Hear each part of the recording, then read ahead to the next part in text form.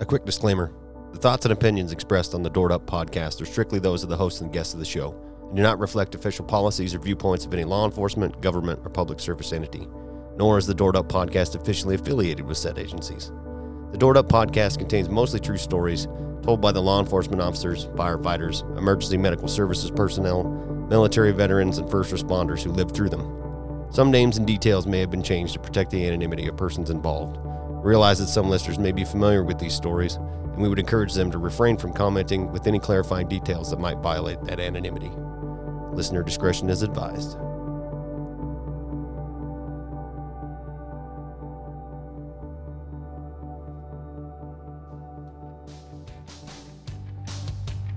What's up, everybody? Welcome back to the Doored Up podcast. This is episode 4. I'm your host, Deputy Drew. We tell you first responder stories straight from the mouths of the people that lived them. Talk with law enforcement, fire, EMS, military veterans, first responders, and the people connected to them to bring you their stories straight from them. So I just wanted to start off by saying thanks to everybody for all the support so far. It's been overwhelming. Everybody telling me how much they enjoy the show, and I really do appreciate all that. It's been a lot of hard work trying to kind of get it off the ground. So tonight I'm joined by my co-host from episode 1, Detective Shannon. Hello. And we've got Officer Jake. How's it going? Pretty good, man. I'm glad to have you here. You kind of rushed in from working day shifts today and had to kind of scramble to get in, but I do appreciate you making the time to come in today, man. That's awesome. Yeah, absolutely. I've like what you're doing. Yeah. Wanted to get in here and hopefully be in a few more. Yeah. I've open invitation, man. Like pretty much anybody's welcome. Yeah, I'm super glad to have you today. So Jake and me have been working together in various capacities for, I can't even remember exactly how long. Just working in the same area as each other, interacting together with you working in different agencies. Yeah, EMS. Yeah. Paramedic for 5 years before what was that, 2009 to 2014. Yeah. So I ran with you a bunch there. Yeah. And then that's where I remember first meeting you, was when you were running EMS. Yeah, and then switched over to the LE side. Right. And worked in an agency where we worked together a lot. Yeah. Yeah, it's a smaller municipality that don't have a large number of officers. I think at the time then you guys had maybe 10. I think that agency always had a sworn of like 12. Now they're up to 15, but yeah, a lot of times there's only 1 or 2 on duty. Yeah, which was similar to our agency. Max, we would have 3 or 4 on patrol at a time, and we were always running to cover you guys. And likewise, if we were somewhere close to where you could get fast, and sometimes when we were not so close, and you guys showed up anyway. Yeah. And then switched over to the local bigger agency a couple years ago. So. Yeah, that's our sister agency that works out of the same building that we're in, and it's much larger department and a lot more going on there. Yeah, the other agency was very busy. Yeah. It has all the big city problems with a smaller area. Yeah. Smaller area and then smaller population. It's much smaller call volume. Yeah. But the same scrote bags. Oh, yeah, it's all the same people. Yeah, the invisible jurisdictional line doesn't stop them. So yeah. Super busy agency. Yeah. Now all I do is I just have a bigger area to go find more scrote bags, and then I have to take a lot more calls. Right. And once you got out on patrol and you were working on your own, I very quickly identified you as a hyper proactive guy that was out, trying to make stops, trying to get into whatever you could get into. And you were always there to show up when something was going on. Didn't matter if it was slow or whatever. If I was close to your neck of the woods, you'd stop out.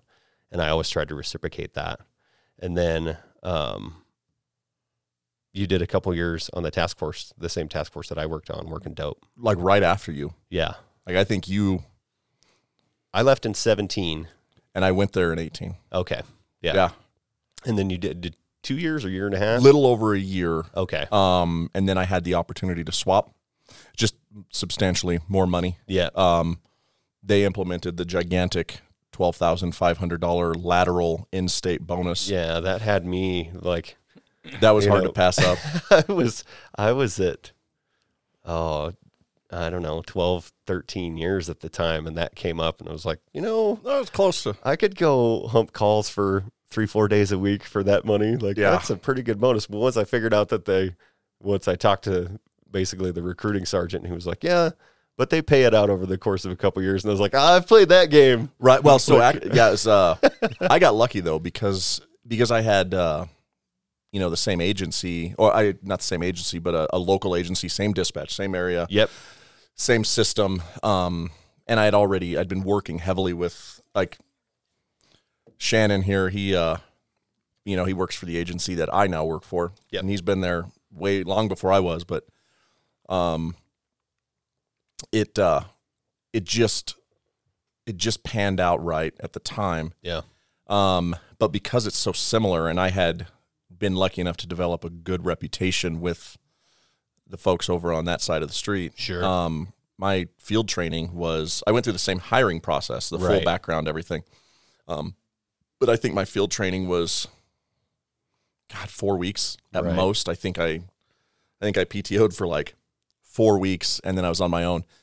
So digressing there was the initial $4,500 payment on day one paycheck. Right. And then the second $4,000 payment on day one after PTO. Okay. So in the span of about a month, I got $8,500. Okay. Little over a month. And then I didn't get the last $4,000 payment until 18 months later. Okay. When you get off probation. Right. So, Did you use GI Bill too? like while I was on PTO? Yeah. No, I used my GI Bill in the academy though. Yeah. Did you know? I didn't even know I could use GI Bill. I didn't either. That's Most something people that don't know that because they consider it an apprenticeship program.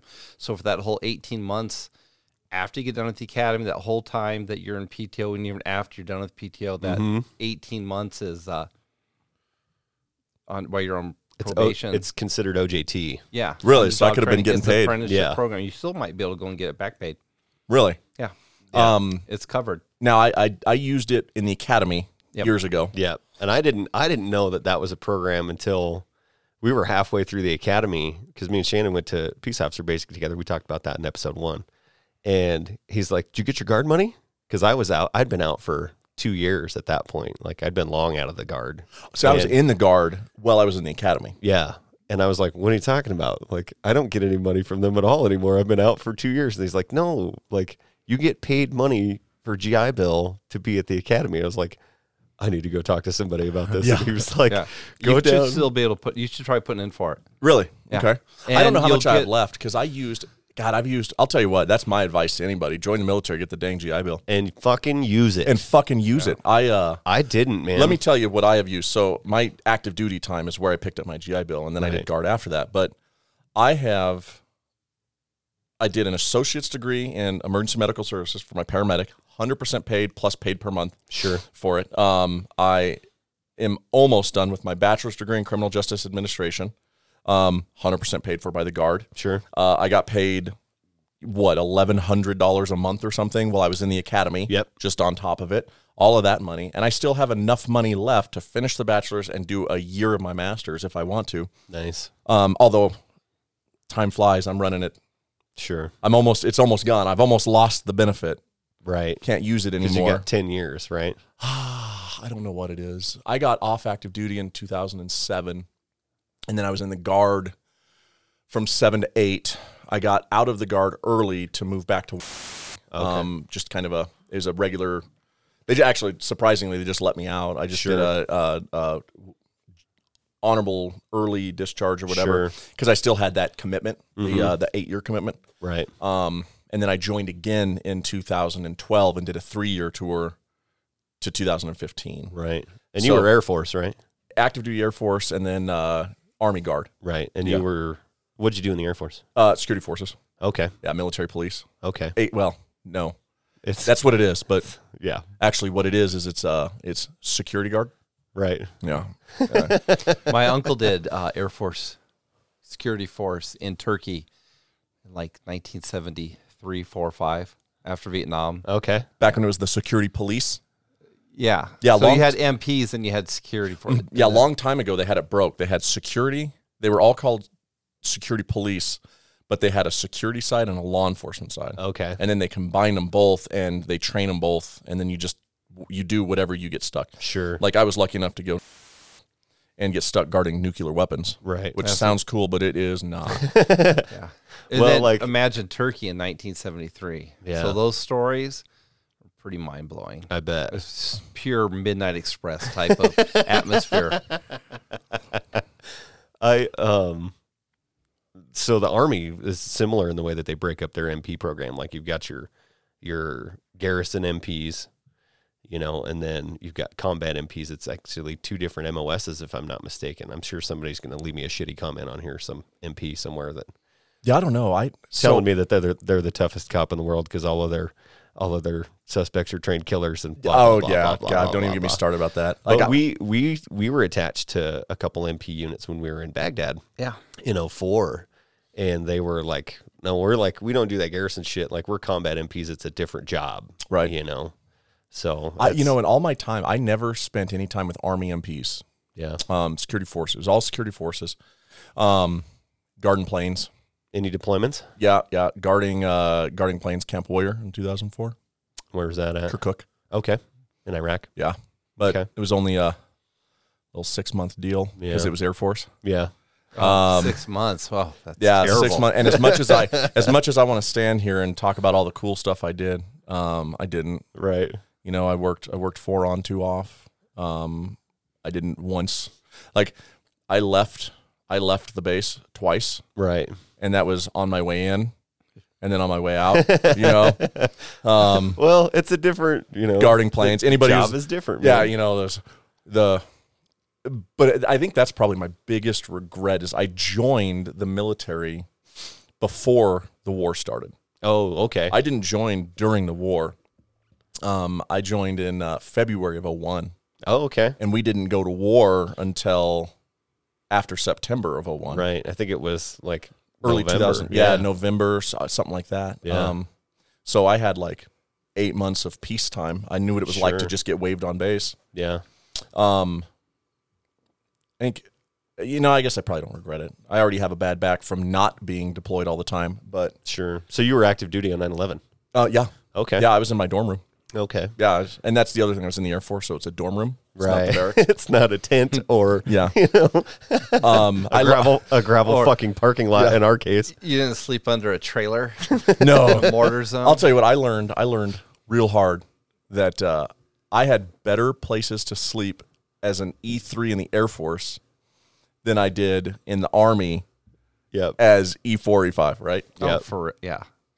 And then you were when you joined the Guard, you were with medevac unit. Medevac right? unit, yeah. Yeah. So you were on Blackhawks. Yep. Nice. Yeah. That was one of the things that I didn't know that there was other career paths in aviation besides flying. So my recruiter lied to me, because when I joined my Guard unit, he was like, "You can be field artillery, you can be a 13 Bravo, you can be supply, or you can be a cook." And I was like, "Well, gee, that's a fucking hard Right. one, Yeah, I mean, there's 3 ways to get on a Blackhawk. You could be Yeah. you start off as a helicopter There's mechanic. 4. You can get fucking shot. or you could hitch a ride on one. Yeah, And I've done that. yeah. You know? All the crew chiefs are mechanics, Right. and they go from being a mechanic to a crew chief. Right. And I've got a buddy that he's been going through that program. Shout out to you, Man Pie, if you're listening. He was deployed with me in 2009. And after that, he transitioned over to rotary wing. Yep. So, Yeah, and then the medics on medevac units, and that was the cool thing about being a medic on a medevac unit is you're fully trained crew. sure. So you have to progress.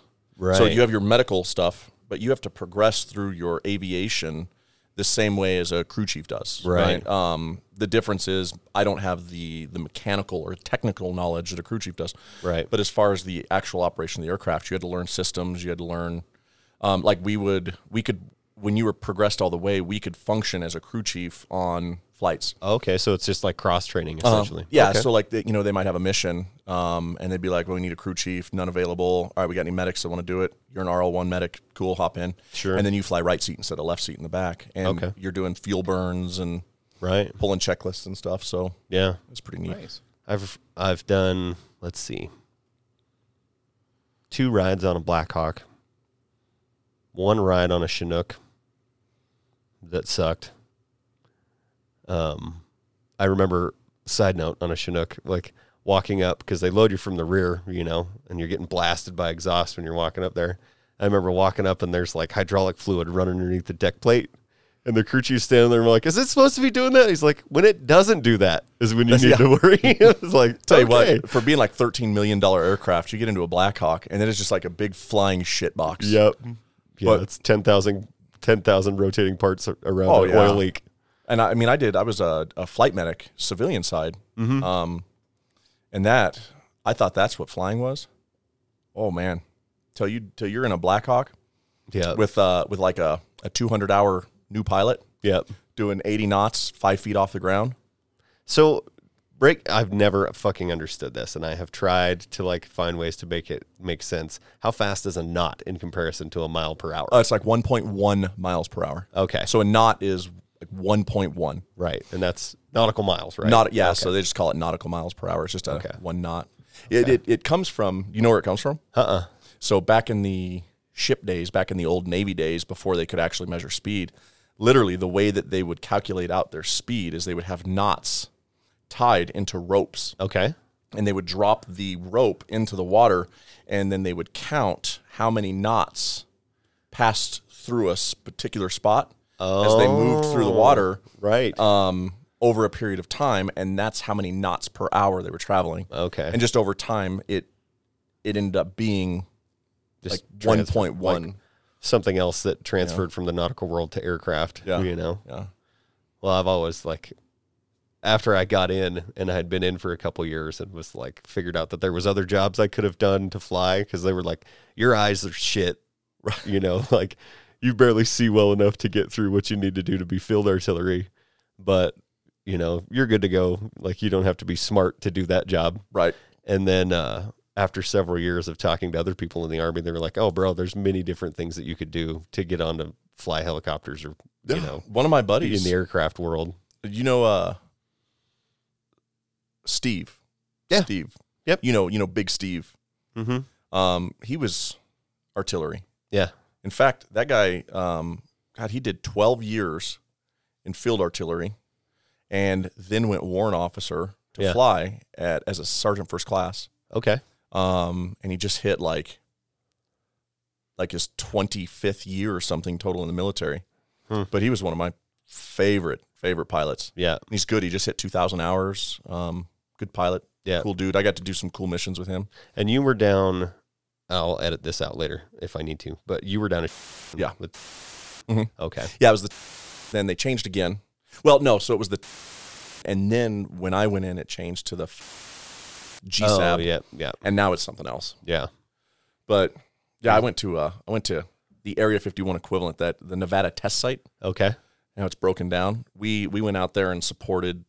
I still don't know who they were. There were women there though too, but it was desert navigation stuff. Okay. And it was former Special Forces cadre teaching it. Okay. And they pretty clearly appeared to be civilians. Right. But they were throwing them out into the middle of the desert in the Nevada test site, and they'd be out there for 2 or 3 days. And our whole job was to support them. Like there'd be times where we'd be on standby, and all of a sudden some cadre dude would come in, and he'd be like, we got to go pick somebody up. Sure. We wouldn't know we were going. We'd get in the aircraft. These former SF dudes, like, you know, you don't even talk to them. Like, you know, they don't seatbelt themselves in, nor Right. do you get to tell them. They just like monkey tail themselves to the floor. You know, they tell you where you go. You get out, you land. He goes over, you know, rolls up to a guy. They yell and scream a little bit, whatever, and then get back in the aircraft and we leave. Right. We weren't allowed to wear name tags. We weren't allowed to wear unit patches. We didn't wear rank. Like, so we had to sterilize our uniforms. Nice. So, I mean, obviously there was some sort of like Right. specialized deal. So did you do any specialty schools? Like, did you air assault or SEER or anything like that? No, I wasn't in the Army Guard long enough to want to do it. Yeah. And I had a slot to air assault, and I was like ready to go, and they gave my slot away to a guy that scored better on his PT test than me. Really? Which, you know, it is what it is. If you're a dirtbag like I was, you kind of got it coming. I'm not super upset with it either. Like, I did 3 years, and I thought I would finish it out, But honestly, after 3 years, I'm like, this is why I fucking got out of the military in the first place. like the Army Guard is just as, I mean, I love them, right? But they're just as bureaucratic and filled with bullshit as anything else. Yeah. Like the final straw for me, we got released from drill early to drive back here because the weather was moving in, and I stopped off and got something to eat, and some dude in my unit called somebody else and was like, well, he's at a restaurant eating. And I literally got counseled for not driving straight home and told that I was their responsibility till I got home. And it was at that moment I said, I was like, you know what? I'm not. And I'm a 30-something-year-old man, and I'm not 18. This isn't going to work for me. Right. Like, I'll sign your fucking paper, but yeah, you can eat a dick. I'm not doing the military anymore. Yep. Yeah. So After I provide you with an MRE for lunch before you left. Yeah. like, here's one to take home. Yep. I regret that now because we were getting ready to deploy. Oh, yeah. And I was going to extend for a year.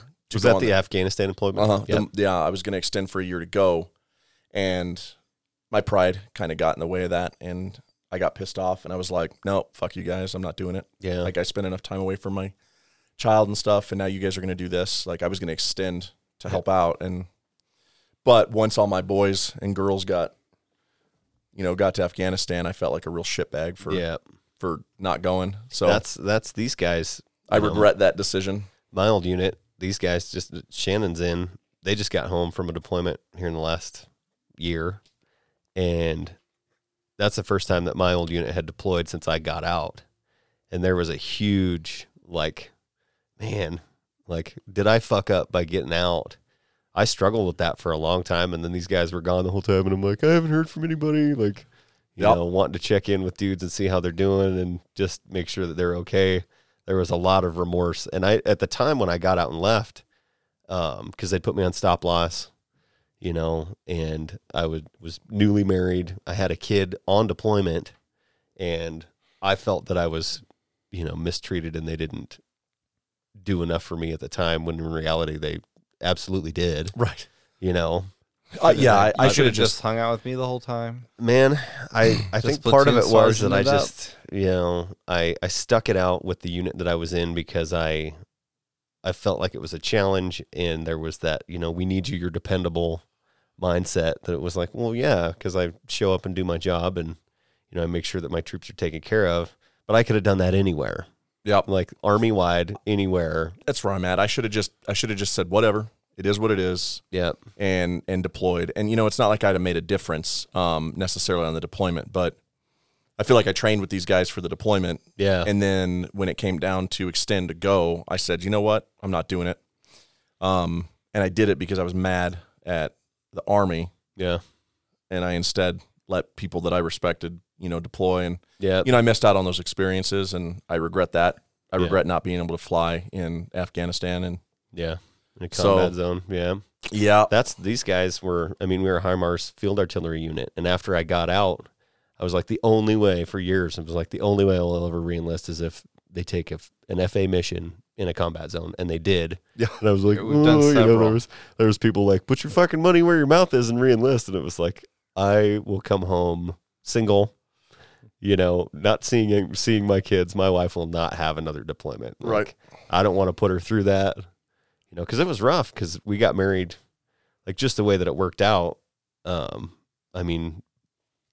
was the guy that ran off and got married weeks before we deployed, and my wife was pregnant, and I managed to make it home just in time. One day before my son was born, my oldest son, and then I left for 8 months and was gone. So there was some serious, misgivings, when I got home. Oh, yeah. I did this. I chose to do this. There was probably a way that I could have gotten out of it. It's hard to balance that, though. Yeah. But at the same time, it was that, the pride and, I don't want to let my guys go without me. That's the same thing here, too, right? There's all kinds of stuff about this job that we could sit here and say, I hate. Mm-hmm. But at the end of the day, really, it's about the people next to you. Yep, absolutely. I have a hard time calling in sick when I'm not dying, because I don't want to leave the people on my team short. Yep. And then they have to pick up my slack because I'm not there. But then people are like, no, that's why you got sick time. Take it if you need it. And I'm like, I know that, But Yeah. but I mean, how many people are going to die next to you without hesitation? Yeah. Because of the job you have, because of the I have been sent home sick far many more times than I've ever called in. yeah, and God forbid you call off sick because you got a headache, and then like a shooting or Right. somebody gets hurt, and you're like, well, fuck, what if I'd been there? Like Yeah. that terrifies me. Yeah. We only had one casualty in our first deployment on our unit. And it was while I was on leave, Yeah, I was at home too. and it was my stick of my squad of dudes that were out on a mission and got lit up. And I was like, man, for years that bugged me, until chatting with the guy that got wounded, because he survived, thank God. And he's like doing great. Guy's got a great career in the military, and he was able to recover because he was in such good physical shape at a young age. But man, I struggled with that for years. And I talked to him later, after we'd gotten home, and I ran into him. I was like, hey man, like I should have been there. And he's like, shut up, man. Like, it's nobody's fault but the guy who did it, and it was just dumb luck that he managed to catch It a was piece just of collateral damage. Yeah, and it was like our guys were passing by another convoy, and a VBID triggered on that convoy, and they just happened to be driving by as it happened, and he caught a piece of shrapnel between his vest and his DAP, his shoulder plate, basically, his shoulder Kevlar, and fucked him up pretty good, but he recovered real quick. Yeah. I say real quick, but it was, I'm sure, a lengthy process. I'd like to get him on the show at some point. I think he lives. I think he's Down still in in the cap- town. I thought he moved down to the Capitol. I thought Oh, he did took he? a job down there. Maybe. Because I ran into him. It's been a while, but I used to run into him in town all the time. Another guy that has great taste in kung fu movies and samurai movies. It's great taste in movies. Yeah. I'm sure I don't know if he's listening, but I suspect that he probably is. He'll know we're talking about him. But yeah, I've often struggled with that, like with SRT and everything else. Like if I'm not there, all these things could go wrong. Right. Like maybe I'll be the guy that, makes sure that everybody is okay. It's that, protector mentality that has cursed me into working many times when I should have just stayed home, because I was sick or tired or whatever was going on, had other commitments. I don't even know if I've missed 12 sick days since I started. I'm going in April, August will be 16 years. Yeah. I never called sick either. I got to be legitimately ill. Yeah. Yeah. Since switching agencies, I don't think I've called off sick one day. My sick bank is full to the brim. I have a hard time. I think it's a generational thing though. Yeah. I think we're all of similar age and experience or lack thereof, I suppose, but work ethic ethic. And it seems to me like the younger generation, even ones that are reliable and dependable and good guys, good gals, it's just a different mentality. Like, I don't feel good, I'm not coming in today. Or I got 12 hours, I'm using it. I got 12 hours sick time, I'm just going to use it. Right. Like it's my sick time, I'll take it. Well, and maybe they're the smart ones. Maybe that's why we're all fucked up and dead inside.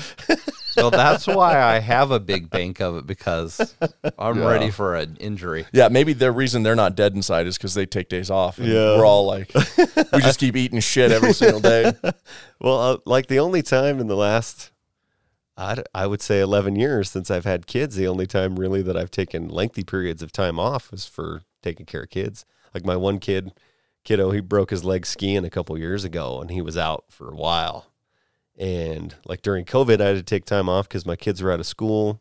I was lucky enough for a period of time, like as an investigator, that I was able to work from home. Like as long as I have Wi-Fi and a computer, like a work specific computer, I can get a lot of work done if I got a phone and a laptop. And I was able to do that for a long period of time until they decided, obviously I understand that that's not fair for the guys that work detention. It's not fair for the guys that work patrol. They can't do their fucking job from home. So that's what it kind of came down to, is like, there's plenty of people that can't do that.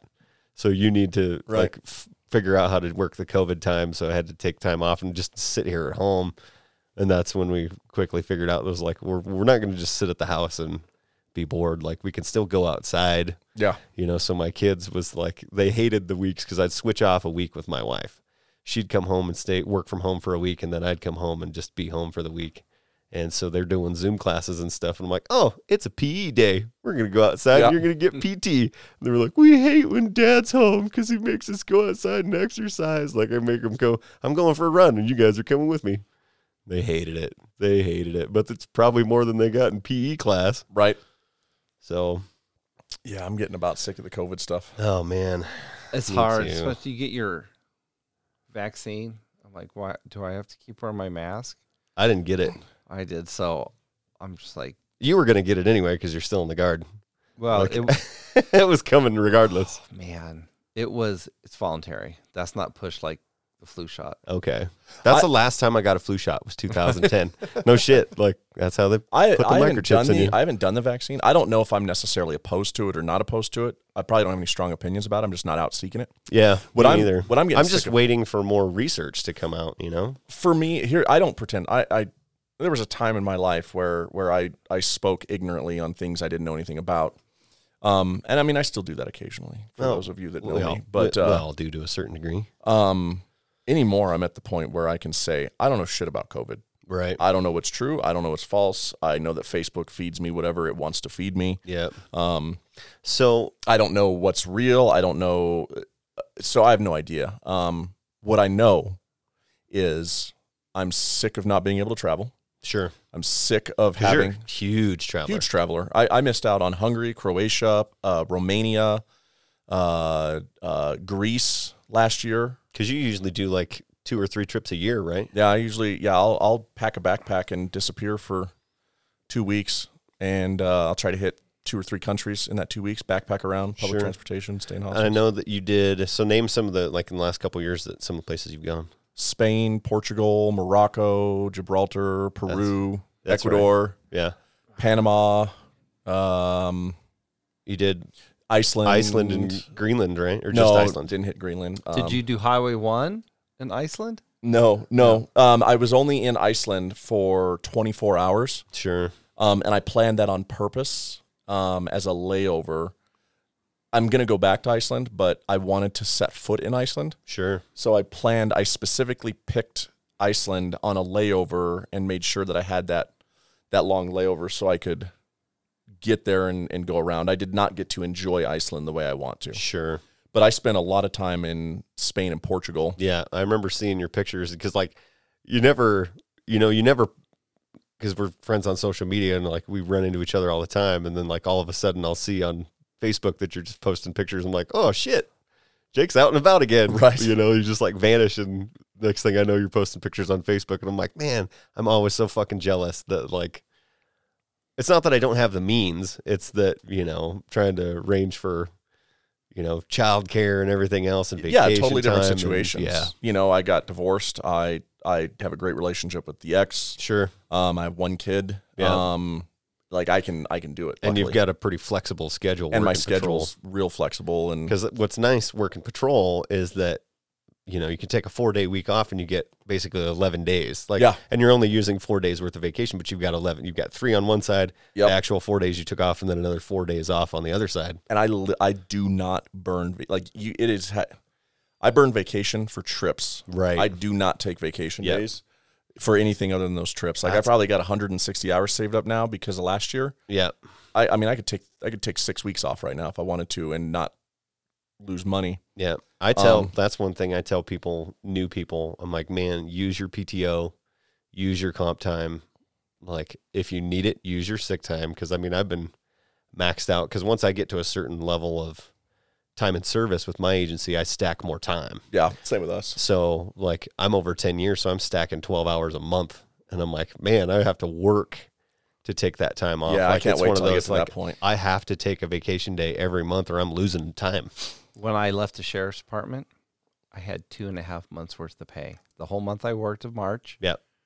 all my comp time, because I never used it, Right. and all my vacation time. And they used to buy it out. Yeah, and then if I would have put 10 years in, they would have bought out my sick time. Yeah. So that's the only thing I didn't get to burn.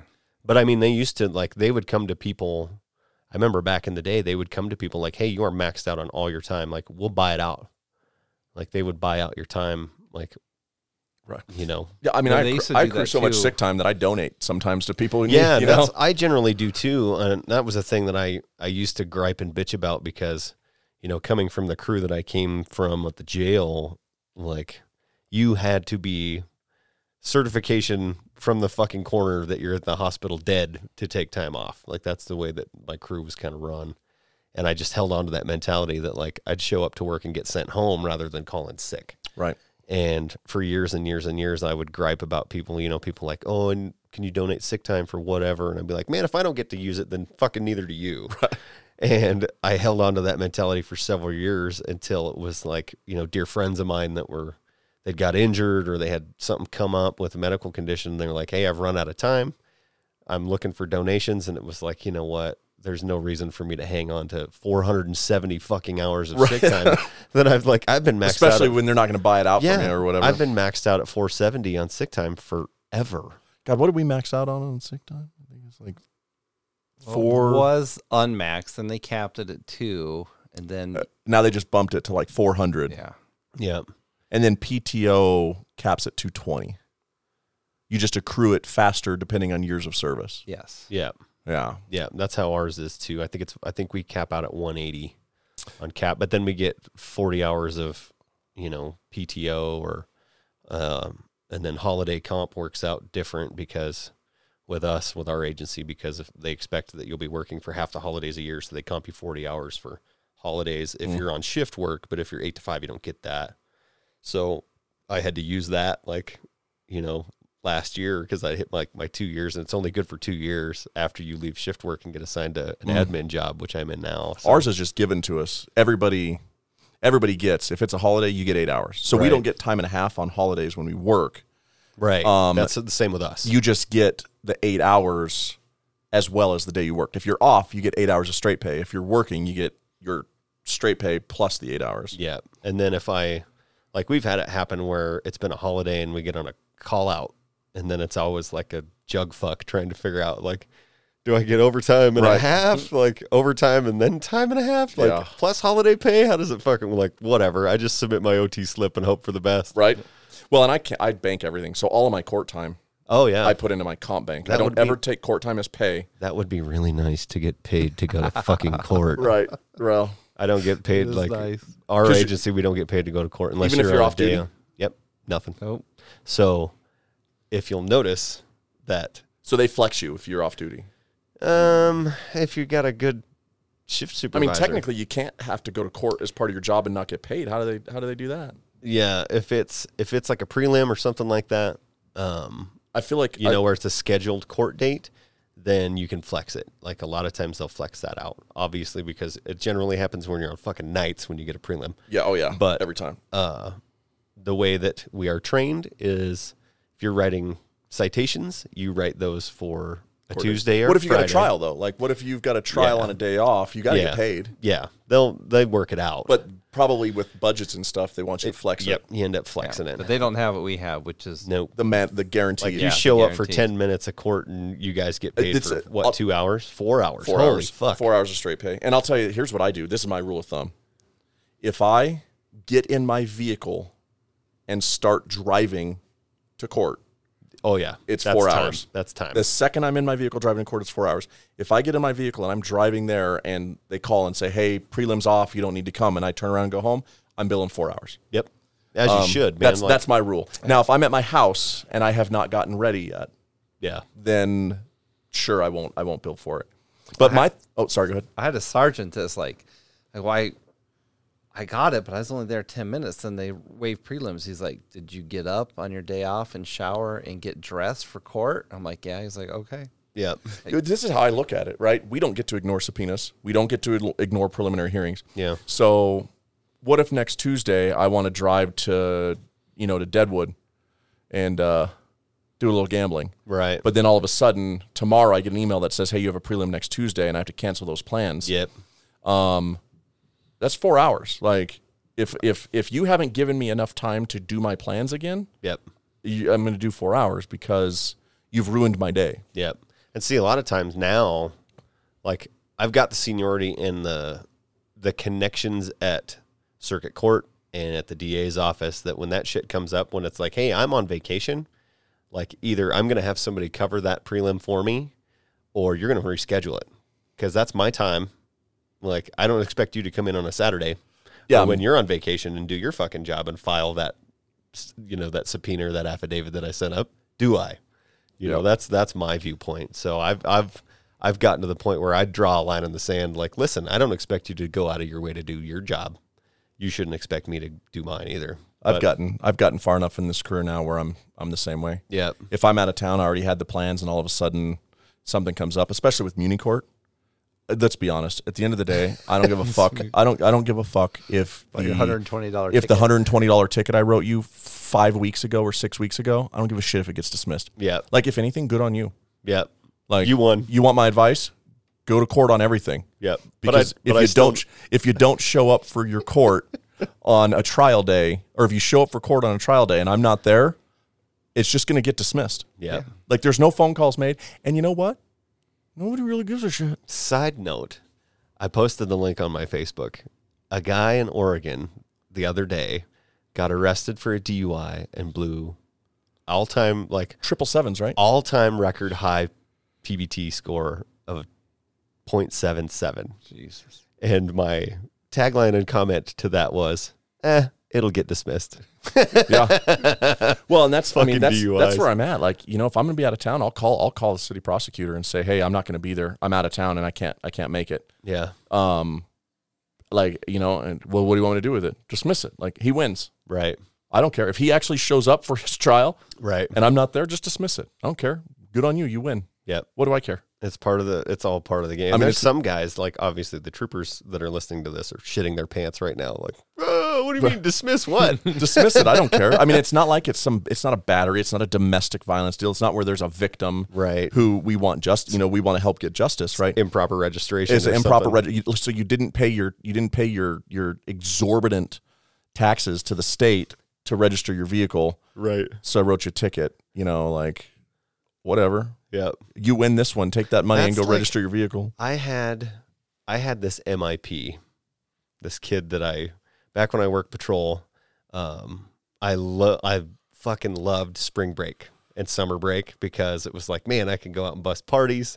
Like, and I had an intern, and I'm sure he's listening, and he was riding with our crew, like, off and on over the course of several months. And he would always come ride on our crew because he liked riding with me and a couple other guys. That's when Johnny was still on patrol. Old Johnny. I miss Johnny. Dirty Johnny. And, Johnny. He sends me a text. He's like, $10,000 sniper rifle. He sends me a text, and he's like, he's riding with somebody else that night, but he sends me a message. He's like, hey, man, there's a party somewhere out in the county. It's up on Snapchat. Like, there's a big bonfire and a bunch of people partying. I'm like, well, let's go see if we can find it. So I'm just cruising around, like, by chance in this neighborhood that it's supposed to be in.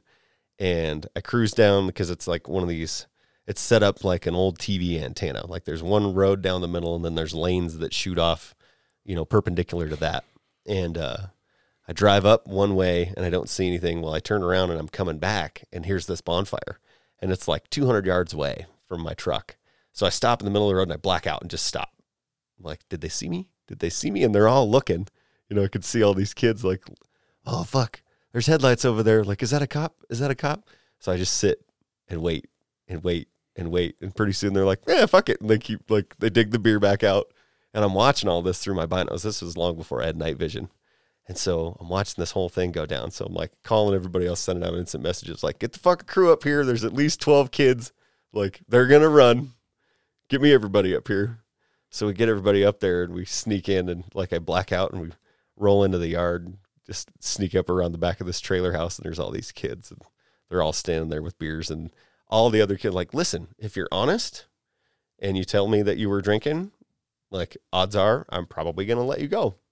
If you fucking lie to me and I saw you drinking, you're going to blow. Or you run. Or you run. Or you run your mouth. Right. Oh, you run your mouth, you're probably going to get I will let MIPs go all day, because unless you're belligerent, being stupid, I just don't care that much. And I'm going to say most of the time, the punishment you're going to get from your parents is going to be more severe than what I can Right. dish I'll out. get a hold of parents. I'll release you to parents. And I'm going to say, Johnny was real cool. Yep. He didn't run. He wasn't an idiot. He Yeah. was nice. He was respectful. Release him to his parents. Yep. I don't want to do paper on that. Yep. And so You this, start running your mouth, playing the whole "Am I free to go?" YouTube, where's your warrant bullshit. You're gonna blow, and you're gonna get a ticket. yes. So this one kid, he's the no person in the group, you know, and I had watched him specifically through my binoculars drinking a can of beer, you know. So it starts out the typical way. Okay, everyone here who's under the age of 21, raise your hand. And or over the age of 21, raise your hand. And they all raise their hands. I'm like, all right, let's try that again. You know, play the whole spiel. And this one kid's like, fuck you, man, I wasn't drinking. I'm like, I watched you with the 2 eyes that God gave me, you know, through 12 power binoculars from 150 yards away. Don't lie to me, you know. And he kept going. So I was like, okay. Well, not only am I going to call your parents, but you're going to get an MIP too, because he blew. I mean, it was like a 0.07, you know, super low. And he fought it and fought it and fought it in court, and it just kept getting continued and continued for like 6 fucking months. This kid just would not drop it. So finally I was like, he's paid enough in attorney fees, you know, that like, or his parents have, that have far exceeded any fine that he would have got, and he's done as much time in the courtroom as he would have done on community service. Right. Just So finally, I was now. like, just fucking dismiss it. Like, I don't care, because it came up to where it was like, hey, I was on vacation, and they're like, hey, we got that MIP that got scheduled that we sent you a subpoena for that you never got, you know, same sort of thing. I'm like, I don't have fucking time for this. Yeah, but the things that you pick your battles. That's my sage advice for court and tickets I like when and you everything get else. subpoenas that happened. Well, this actually was 4 days ago, and I just got it today. I love getting subpoenas that Yeah. are 3 days old, and you're like, Yep. I've kind of, it hasn't bit me yet. I'm sure it will. I kind of have a rule. Like, I have never, ever, ever in my career had to testify in court and not have spoken with the DA first. I've done it once. Well, Muni's different. Yeah. Muni's different. You show up and there's a trial and like literally talk about it at that point. Right. But I have never had to. What's that? There's a, oh God, it's a animal, lives in Australia, stands up on 2 legs. It's got a pouch, hops around. Kangaroo. Yes, that's municipal court. Kangaroo court. Is it a marsupial? Yeah. Yes. But as far as like in district or like, so I have never testified in circuit, district, or federal court, Right. where I have not spoken to the prosecutors first. Right. We have had pretrial meetings. Oh, yeah. So That's if I have a subpoena for circuit or district court and nobody has called me, I haven't spoken with the district attorney, I don't even look. I don't even call the trial on. I don't even show up. Yep. Because there's no way they're putting me on the stand to testify in a trial without talking to somebody first. Yep. Now, Or they shouldn't. my advice is don't do that. I'm an idiot, and that's going to bite me in the ass. I'll probably catch paper one of these days for missing court, but it hasn't failed me yet. Well, if it's big enough, they'll bring you up to talk to you. Yeah. Right. Like you're never, ever, ever going to not testify in court for the most part. Sure. Not here. I mean, I can't speak to every place, but Right. so if you don't have the common courtesy to reach out to speak with me about what we're going to testify about first, then I doubt that it's going to trial. Yeah. Yeah. I would agree with that. So last episode, I was talking with Lisa and Kate. They came over and did an episode, and we were talking, the subject of mental health came up. Which Kate? West agency to our Kate. West Kate or Our your Kate. Kate? Yeah. Okay. And that came up too, the 2 different Kates. Tale of 2 Kates. Yeah. And the subject of mental health came up, and we were talking about it, about how I was struggling at one point, and there was a couple people that I got some super sage advice on mental health in our line of work from, that kind of came from an unexpected place, and one of those people was you. Yeah. And it was like it came up one day that it's not a secret that I was going through some struggles, and I had a panic attack and didn't quite know what was going on, freaked out about it. And we were talking in conversation, and you were like, bro, like, welcome to, your mental health awakening. Yeah. And that changed my life. Like, hearing it from you and a couple other people, that I won't name because they're not here to defend themselves or talk about it. That was a game changer. Like, I have peers, that are alpha males, A-type personality guys out here doing the same job I'm doing, being proactive and busting their ass, and they're struggling with mental health just like I am, and it's okay. And that was game changing for me to like know that I had other, because we talk about it all the time in our line of work that mental health is, you got to take care of yourself. Nobody actually does. Yeah, and that's the issue. Everybody says take care of yourself, and then they don't do anything about it. You do as I say, not as I do, type of thing. But at the same time, like, hearing it from other people, that like, hey, I got problems too. Like, we don't always talk about it, but we're all going through the same shit, right? And everybody listening to this in our line of work is nodding their head right now, or they better be. Oh yeah, and it builds up. Oh yeah, like you don't spend your entire adult life in the military and fire and EMS and law enforcement. Yep. And you don't get some issues that need to be dealt with. Yeah. I think the biggest problem for me is, I've got friends, and again, I won't say anything just because they're not here to defend themselves. Right. But they're self-admitted, like, sure, I have issues, but they just will not seek help. And I think as a friend, that's the hardest thing to see, because you can't make somebody want to get help. And you hope that they don't hit a rock bottom that destroys their career or their families before they realize they need help. And that's... Yeah. I've reached out a couple of times. Yeah. We have a friend I worked with at the jail, and we were both in the tower one day by ourselves, and I'm like, hey, man, I've seen a problem here. Yeah. And he was like, you're right. And I said, I'll go with you. If you want to go, I will go with you. Yep. Your first time to be there. And he's like, if you're going to do that, then I'll do it. Yep. And a lot of times that's all it takes is just a good buddy check. Yeah. Bill. Bill. Yeah. Trooper Bill. Yep.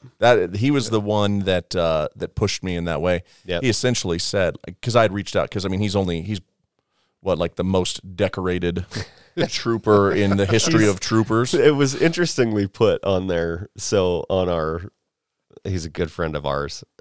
He's going to be on the show eventually. Oh, I love that guy. He's been apprehensive about it, but he's an ass, and we'll get him on the show.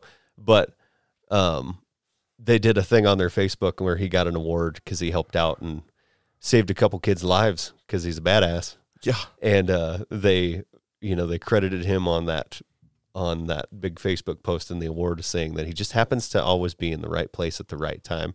And I was like, in our line of work, we call that a shit magnet. Yeah, shit magnet. And it's true. Love the guy dearly like a brother, but he just like, he gets it heaped on occasionally. Yeah. And he's got what, 4 or 5 combat crosses from I think it's more than that. From the troopers. I think it's more than that. So, like 2 weeks ago, high-speed chase, a little bit of standoff. You know who was driving down? He was there. Yeah. He was in it. His dog. Just driving his dog down. To the vet. I happened to, I was there. I showed up right after everything was kind of resolved, and I didn't see him, like in the confusion, because I had to switch from, tactical response to investigator response, like, at the drop of a dime. And I missed him, but somebody else was like, yeah, I heard this voice behind me, like, it's all right, whatever. And they turn around and here's Bill. And Bill has the unfortunate, moniker of having been attached to numerous officer-involved shootings. And that deputy turned around and sees Bill, and he's like, oh, we're definitely going to fucking kill this guy. So I was like, no, not always. But he just happened to be passing through. I shoot him a message. I was like, man, you look too good to say hi. He's like, yeah, I'm back in your fucking county for 15 minutes, and I'm got a tweaker at gunpoint. Like, that's why I left, Yeah. Yeah, that guy. Well, he, the very first time I thought I was, like, going to get fired. Yeah. Was that the first time. I don't know if that was the first time. That was the time. Let's just say it was a real long drive back. I tried to make a traffic stop on a just big neon shitbag sign. Right. And he ran. Right. And this is when I was with the other agency, and I pursued him. And I got called off by my supervisor, but basically told, like, terminate, but you can follow, because there were a bunch of other Right. agencies and units kind of watching. Sure. And the agency I work for now, one of the sergeants reinitiated the pursuit, and they took off, ended up on the interstate, and we stayed with the vehicle until the troopers got in it. Oh, okay. And once the troopers they'll got chase it till the because they'll fucking chase till the wheels wheels fall fall off, and they were southbound. Oh, okay. So at that point, like, it's troopers all day, right? Sure. So once troopers got in it, we backed off. I turned around, and I'm doing the 15-mile drive back, and I'm listening to all the traffic, and I'm hearing dudes northbound, or he's southbound in the northbound. He's trying to head on cars. I hear another trooper say, "All right, deadly force, like, if he's trying to head on cars, end it." Oh, Yep. yeah. Got- I was up, but I think I was on the task force. And You I were so investigated that shooting. interesting, yeah. Yeah. End it, and then another trooper gets ahead, and they're basically like, if he's trying to head on cars, shoot him, like, deadly force. Yeah. They light the car up as they drive by, and then old Trooper Bill, I think they try to pit him or ram him, or a little I think it was a combination little of of both. and then he, in his brand new SUV, rams this car, and I'm listening to this. I started it, and I am driving back, and I remember being at 75 or 80 miles an hour driving back, and then I start listening to all this, and I'm hearing, like, shots fired, and then I hear pit him, and then I hear Bill get on the radio, and he's like, get units over here, I'm penned in the vehicle. Right. And people are like, we ran him, get life flight, like, we got a trooper down. And I hear Bill on the radio saying he's penned. And before it clicks, I'm doing like 20 miles an hour on the interstate. And they're so far away at this point, though, that, Right. like, turning around isn't an option. And I'm like, I'm getting fucking fired. Yeah. Like, I started this, and I don't know if I fucked up, Right. but there's like people just got shot, and there's troopers penned in vehicles. Like, I it should was have just fucking cold that night. I too. should have just fucking not tried to stop that car, right? And so I'm driving back, and I call my supervisor on the phone, because I don't want to get on the radio, and he answers. And if he's listening, he knows exactly who it is. He may or may not be an instructor at a certain place now. I call him on the phone, and he doesn't even say anything initially. Like, he doesn't say hello. He goes, yeah, you're definitely out of service. Come back to the PD. Yeah. Right? So I get back to the PD, and I'm like, am I on admin leave? Like, what's going on here? And he's like, no, but you need to start fucking typing. Right. Right? And so it all ended up being good. And it's funny that you say you were on the task force at that time, Yeah, because I how remember- long after that? I was on the So- task force interviewing you for an officer-involved shooting. Well, no. So I worked that shooting. I remember it was fucking cold that night. I was freezing. So shortly after that, I remember interviewing you during your officer-involved shooting. And then flip side to that, several years later, 2 years later, Yeah, you're right. 'cause- 2 or 3 years later, you were interviewing me You're as right. a task force officer when I was involved in an Because it was officer-involved you shooting. and Brad. Yeah. You and Brad interviewed me Yep. on my shooting. Yep. And then 2 years later, I'm I interviewing think it you. Who else? It was one of the. I can't remember who it was. Anyway, yeah, it was. We commented about it during the I'm like, interview. It my, was my, like, my. How the How the turntables tides have turned. Yeah. how the turntables. You want to talk about your shooting? Yeah, I mean, Okay. pretty straightforward. Yeah. I would say that of all of the shootings I've ever seen, that one, like, even the local shitbags who hate cops Yeah. on Facebook. So for people that don't know about it, it was live streamed to Facebook. Yeah. From the neighbor was in the Neighbor, basically outside their bedroom window. so the neighbor was probably 20 feet from me. Yeah. Live streaming it to Facebook Yeah. and live streamed the whole thing. Yeah. And so that went viral immediately. Yeah. And even the local shitbags who hate cops were like, yeah, that one looks good. Right. So I would say to be involved in that as the shooter, Right. I'm not real opposed to the fact that guy live streamed it, because there was no question. It was an independent live stream. Yeah. And From as- a dude who didn't even like cops in the first place. Yeah. And as the outside investigating agency, like, once we got that information, it was like roll that tape, you know, and we watched it and it was like, there's pretty much no question here. Yeah, I mean, like when you have it live streamed to Facebook that the dude comes out, raises a gun, and starts shooting it, and then gets shot. Like, yeah, and he had been shooting at officers. he'd already shot. Yeah, Yeah, so he shot up a whole neighborhood. Basically, this guy goes off his rocker, loses his shit, comes outside of his house and just starts shooting up the neighbor's house. I mean, just walks down the side of the house. multiple neighbors' houses. Yeah, Didn't he? there was I think there was 4 different houses that he shot up. One of which had a kid inside of it with a grandma, like Yep. laying over the top of the kid while rounds were coming through the house. Yeah, so they obviously called 911. The neighboring agency that both these guys work for showed up, and immediately those guys set up down the street and immediately start taking fire from this guy as he comes out of the door and starts lighting them up.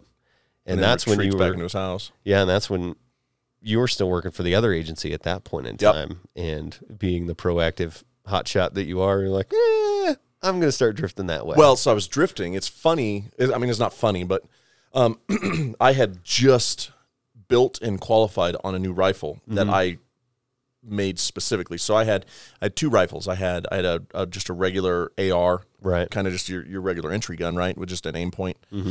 But I had just built a new rifle with a match grade barrel on it, 223 Wild, right, and a 1-to-4 power and a bipod. yep, And I was real proud of that. I'm like, man, this is a perfect like perimeter. Yep. Be able to see longish gun, just a DMR, a designated marksman rifle.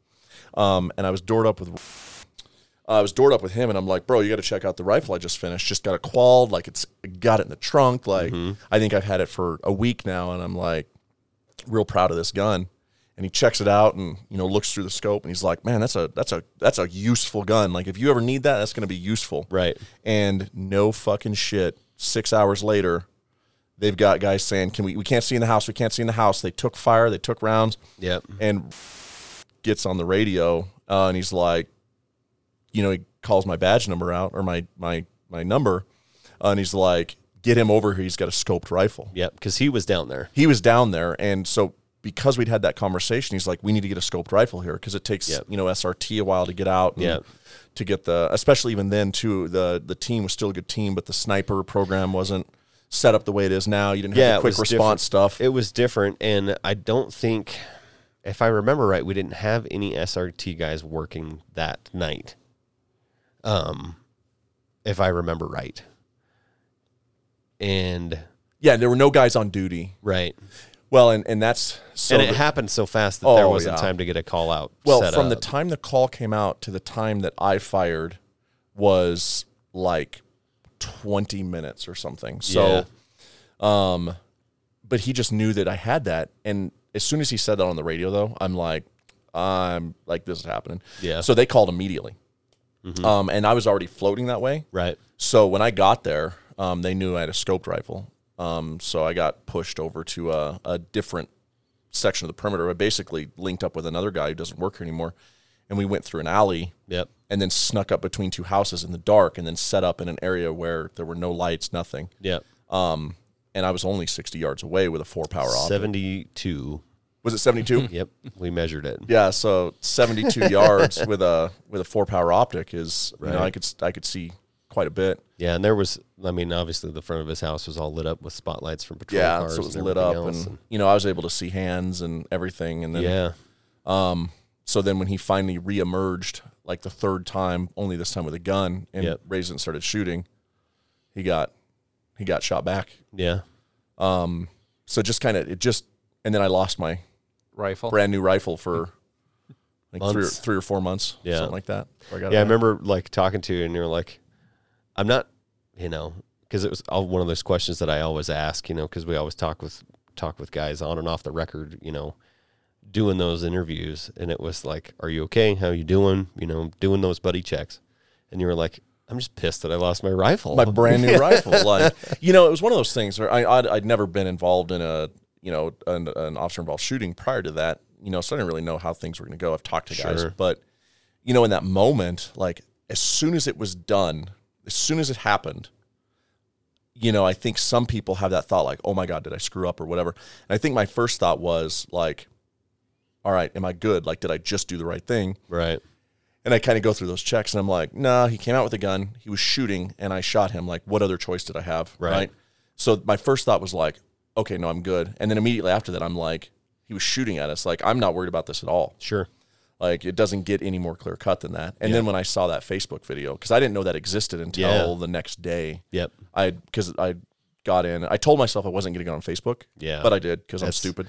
And that's still like me being on the outside of all of that now and not investigating officer-involved shootings. Like, I still go in and read the comments, and it instantly pisses you off. Every time. Like, these fucking window lickers, like, they don't know shit about shit. They don't know, They like, offer in the words of Deputy Scott from, our last episode, they don't know shit from apple butter. But, man, you can't not go in there and kind of sift through some of that shit sometimes. I knew I was good when I went in and started reading the comments, and not one comment was like, fuck the police or that's bullshit. Like, everybody in those was like, well, you shoot at people, you get shot back. Yeah. And I think what helped in that one is that the news release right away was that, like, this guy came out and was shooting into random innocent people's houses. Yeah. Nobody seems to care when we get shot at, but they're shooting at innocent people. Now it's a bad deal. So the fact that he was shooting at innocent people and then he got live streamed shooting at us and then got shot. Even the cop blockers were like, no, this one's good. This one seems good. I don't have an issue with that one. Not that we have such a large community of local cop blockers where we're at anyway. There's some, but most of them are just Facebook. It's the same cop people. blockers. Yeah. So that one was pretty clear cut. I never had an issue with that one. I don't know why. I asked that question when I finally reached out and had my breakdown moment and needed to go get some help, but mine was triggered by that crash. Oh, yeah. That killed that little girl. That was a rough one, man. That I know a lot of people had problems with that. Yeah, I don't know if that was just the final straw. I mean, I think it was. Like, that one, I spent about a month.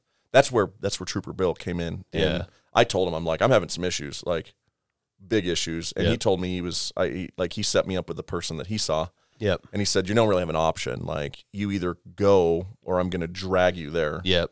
But you're going to go. And I'm glad he did, because yep. I was sinking really, really fast. Yeah. But I always asked myself after that one, I'm like, why didn't I feel bad about shooting that guy? And I, and the obviously, you get into an officer involved shooting, you got to go talk to a counselor before you can go back to work. Right. And I even asked her, like, I don't feel bad about it. Like, why I feel like I should. Like, what kind of shitty person am I that I dumped this dude and I don't feel bad about it? And she's like, that's pretty normal. Like, the guy was shooting at innocent people, was shooting at you guys, and like, for you, it was just a thing you had to do. Right. So that's how I looked at it, and like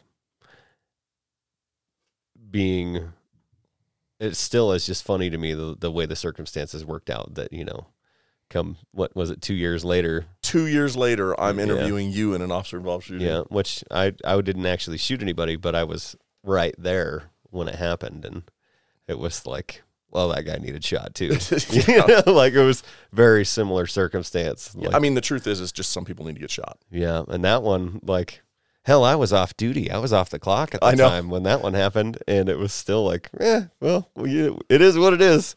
Yeah. Not much I can do about it. I just happened to be in the right place and see the guy right after I'd clocked out. I was on duty for two of them. Yeah. Yeah, both were on my shift. Yeah. You were on the one, yeah. Yeah. Yeah, and then the one with that one too? Yeah. Okay. That parade day one. Yeah. Yeah. Yeah. Yeah, sweet. I'm on YouTube. I'm in my car. You can some of the video footage from my dash cam. Really? Yeah. Oh, okay. And I was like third. Yeah. I was like third there. And there was two other people there. And I investigated that one on the task force. Oh, yeah, that's right. I'll tell you what, I had the really unfortunate luxury of investigating shooting. Right. But that's because I wasn't working. I wasn't a task force officer for that agency. I was with a different agency. Yeah. So I could take an active role in the investigation because I wasn't part of that agency. I was still an exterior agency. So played that game a couple. I worked, I think, 7 officer-involved shootings in 3 years. Yeah, we had a lot as a task force officer. I'm trying to and remember. that's we did. One, there was a couple that were four.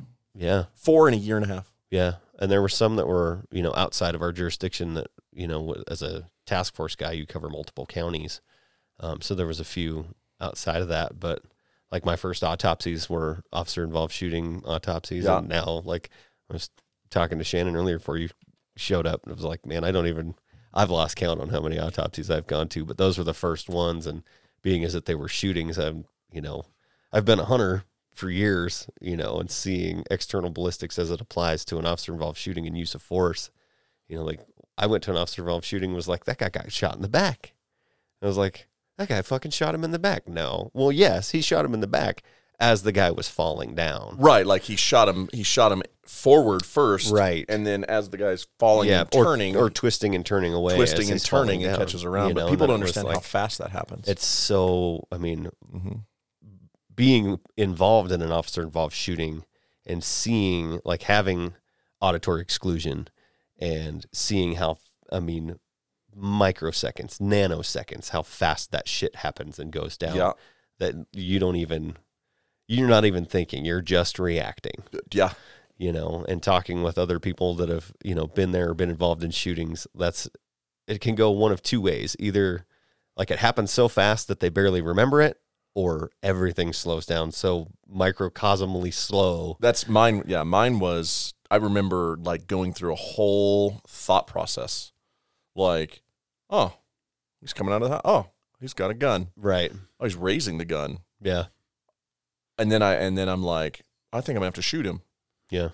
I think he's shooting, and I can see the recoil, but I can't hear anything. Yep, I remember you saying that. Like, I can see the gun cycling. I see the gun cycling. I see the muzzle flash. I see the gun. I'm like, he is shooting that gun, but I couldn't hear it. And that, I think, was a delay I had because I'm like, is he actually shooting? And then I'm like, wait, it doesn't matter. And then I'm like, I take my shot because I wasn't being shot at. Right. So it was a well-aimed, well-placed, fundamentally right, sound shot. As we're trained, and I fired my shot, and I didn't hear my gun go off. Right. I felt the recoil, but I unequivocally did not hear a single thing. Yep. The first thing I heard after that was the sound of him yelling as he fell down. Yeah. And then after a little bit, when it all started to come to, then my ears started ringing. Right. And then I'm like, okay. And you're like, why are my ears ringing? Oh, yeah. Yeah. Yeah. It was super weird. And I think the other thought I had was like, holy shit, that worked. Oh, yeah. Like he was shooting at people, and then I shot, and then immediately it was folded up, fell down, and stopped shooting. And I'm like, I think that was one of my first thoughts was like, holy shit, I stopped him from doing whatever he was doing. Holy shit, that worked. Like, I just didn't. It's super weird. It's a kind of a weird feeling. Yeah, it's such a weird, like, in the moment, what your brain is processing, because when I responded to mine, like I said, I was off duty, so I was in my civilian vehicle. I was still in uniform. Yeah, because you were on your way home. I was on my way home, and I spotted this guy that... Because you called it in. Yeah. So that shooting was your fault. I tried to. So we were having massive radio problems at that point in time. Like one of our microwave repeaters had gone down, and nobody in the county's portables or portable radios would not work. So I see the guy, and I had just called dispatch 5 minutes before that to check out a service on my phone. So I'm cruising along, and you were involved in the chase and the pursuit, Shannon. Yep.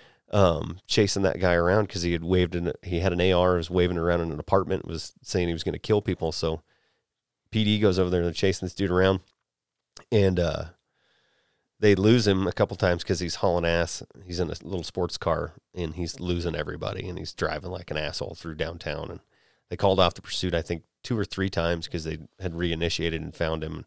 It was basically one of those, like, we need to stop this dude because he's going to either kill himself or somebody else because he's just the way he's acting, the shit he's doing. And because I had been over in your old agency's area, getting fuel, getting ready to go home off a night shift. So it's 6:30 in the morning. So we go in to have briefing, and I come out, and I'm like, oh, shit, I forgot to check out. So I call on the phone, check out a service. I'm driving home, and he blows by me. this guy in this car on one of our major streets. I'm like, holy shit, that's the guy. So I'm like, he doesn't know I'm a cop. He can't see me in uniform. I got good tint on my windows. I'm just going to follow him until I can get somebody over here.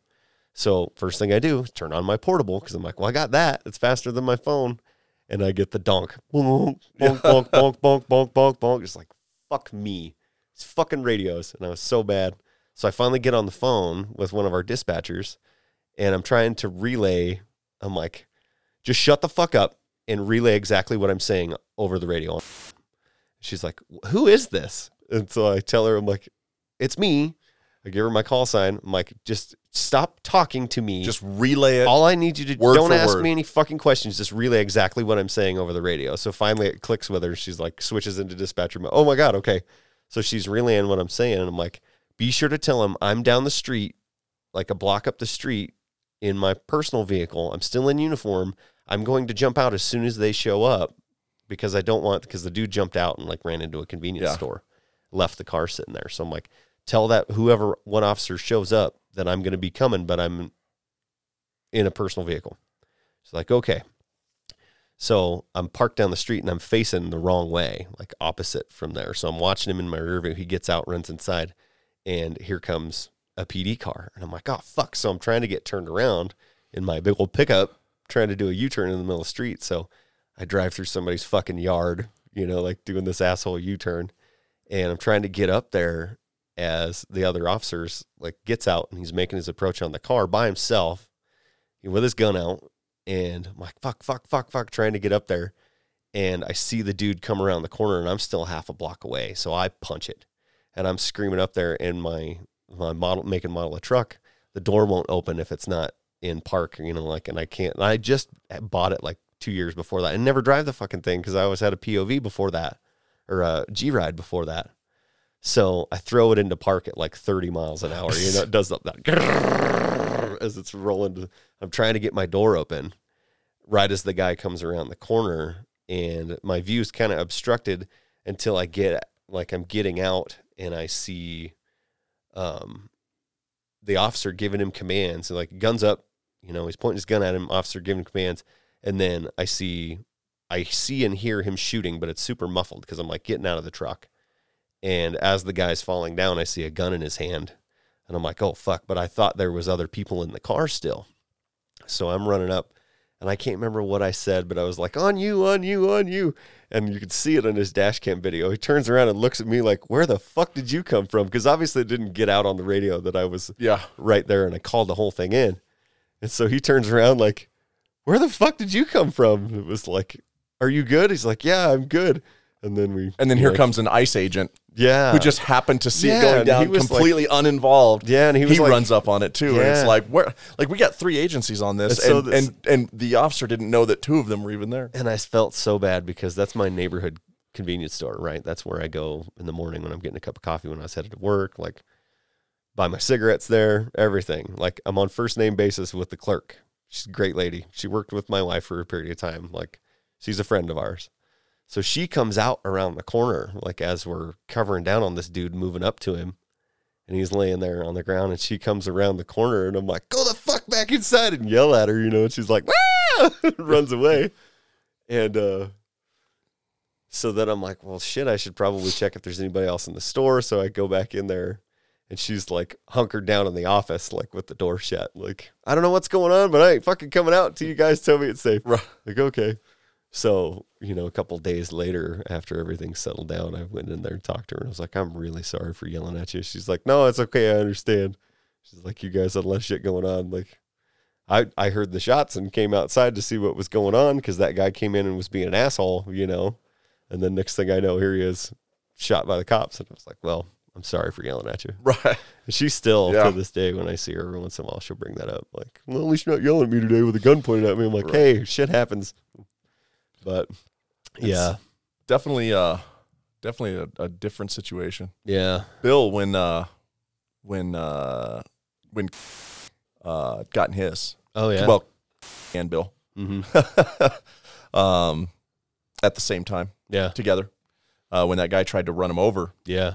I remember. Oh, where was I? I was on leave I was on admin leave for my shooting Oh yeah, still when that happened. yeah, because it was like soon Right after that. I got a call from Bill, who, by the way, was just in his like 700th shooting. And he's like, "Hey, your boy's here on scene. This just happened. You might want to swing out here, just hang out with him." Right. Just kind of like I've been in this situation before. You're on admin leave for your shooting. You guys are friends. You should probably come out here. Yeah. So I rolled out there and hung out with him. And, Bill's just like, well, on to the next one, right? Just, Yeah. but I remember hanging out during that, just showing up just to be like, hey, what do you need? You need me to call your wife? You need me to, like, everybody's good, you're good, cool. Like, I just went through this. Like, I don't know what your guys' policies are. Like, right now, you need to decide you want to talk, you want to interview, you want to wait. Yeah. Like, and I believe the patrol's policy at the time was like 24 hours or something like that. Which is, it is what it is, man. Take all the time you need. Yeah. I tell everybody all the time, like, If I was ever involved in one, if I knew it was good, but there were some elements of that where, especially with the political climate right now, yeah, like there's a good possibility now, if it were to happen to me now, I might say like, listen, I'll give you all the info you need for the safety stuff. yeah, But I'm going to go ahead and get an attorney that I pay for already through FOP. mm-hmm. Before I sit down and talk. Yep. Not because I have anything to hide, but because I just want to be covered. Sure. So Yeah, I think if I was ever in a situation like that again, I might. But in mine, it was so fucking clear cut that I'm like, let's get this shit over with. Yep. Like 1 minute I'm looking for a suicidal guy on a bridge, and the next minute looking at my dick while I piss into a cup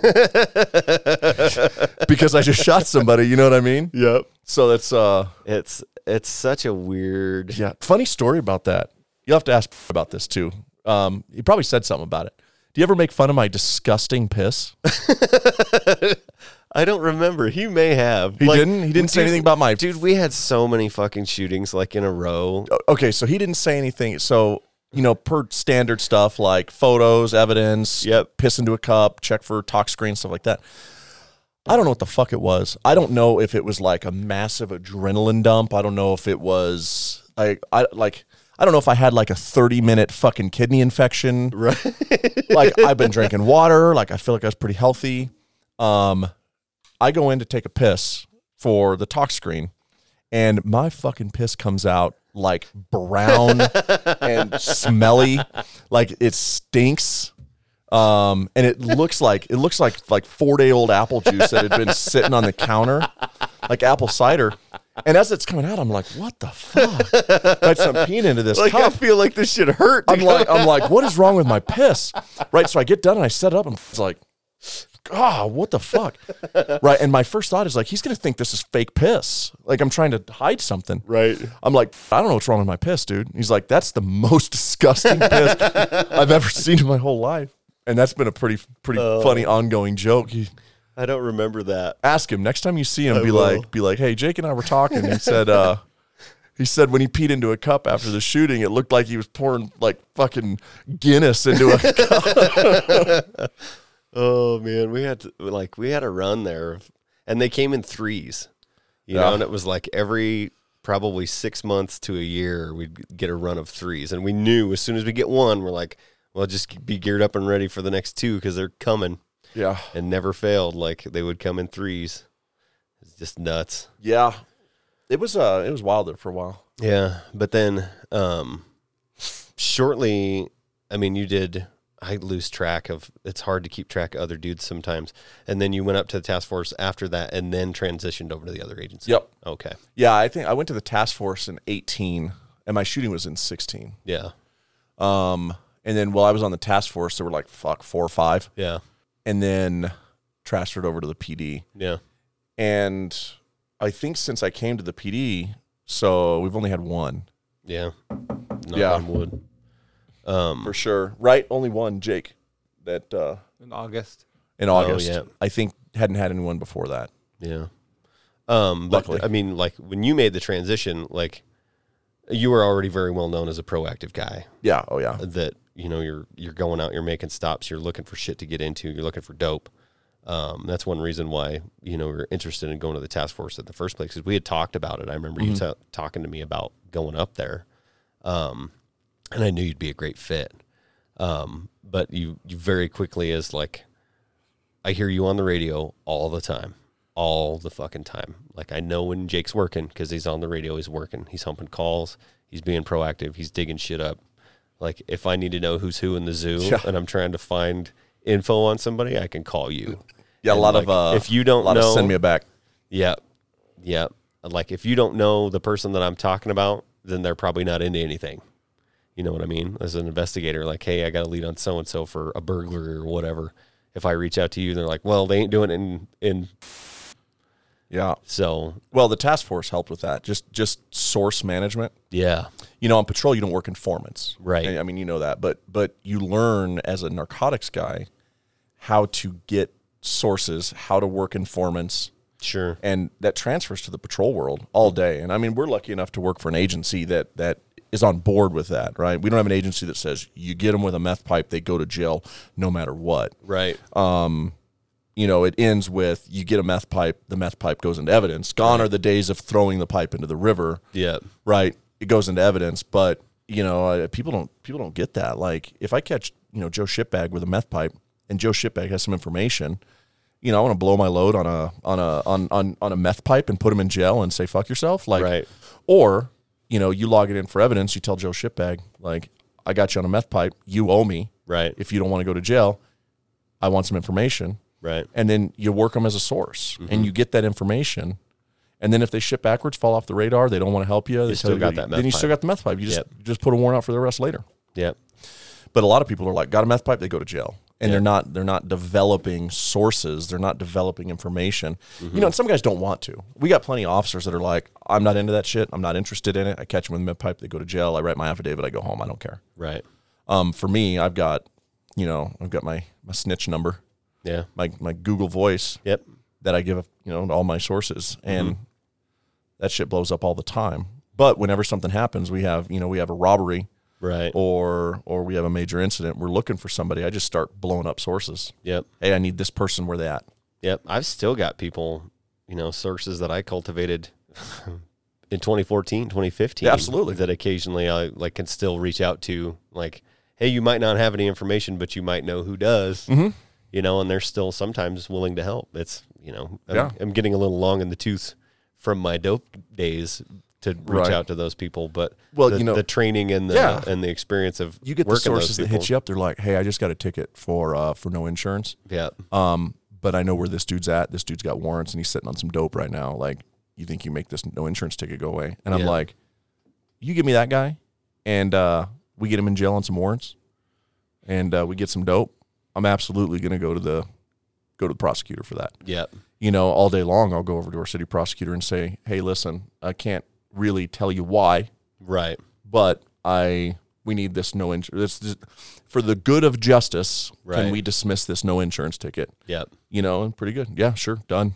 That was one of the first things that I learned, like doing interviews and cultivating sources and CIs as a young dope cop with very minimal street experience at that point. Like, I jumped in with both feet after 2 years on patrol, not knowing shit from Shinola. And Your apple butter. yeah, that too. Apple butter. And jumped in and learned to cultivate CIs and worked CIs very poorly for several months before I figured out that, like, It's a very special. it is. Special skill.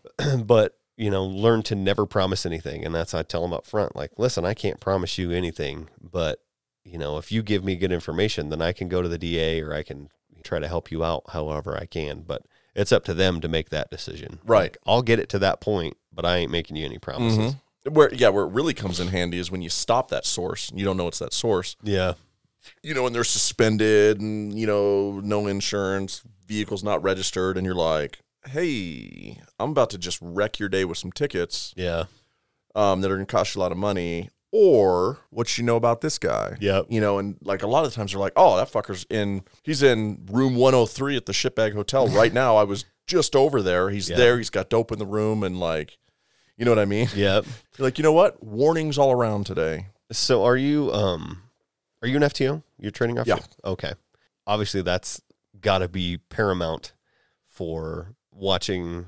I had some good training officers, and all three of them had dope experience, working dope, but I didn't get that like hyper proactive, here's what you need to go out to, like, if you want to work dope, here's what you need to do on the street level to get to that point. I'm real caught. Like, so I was a training officer at the previous agency. Yeah.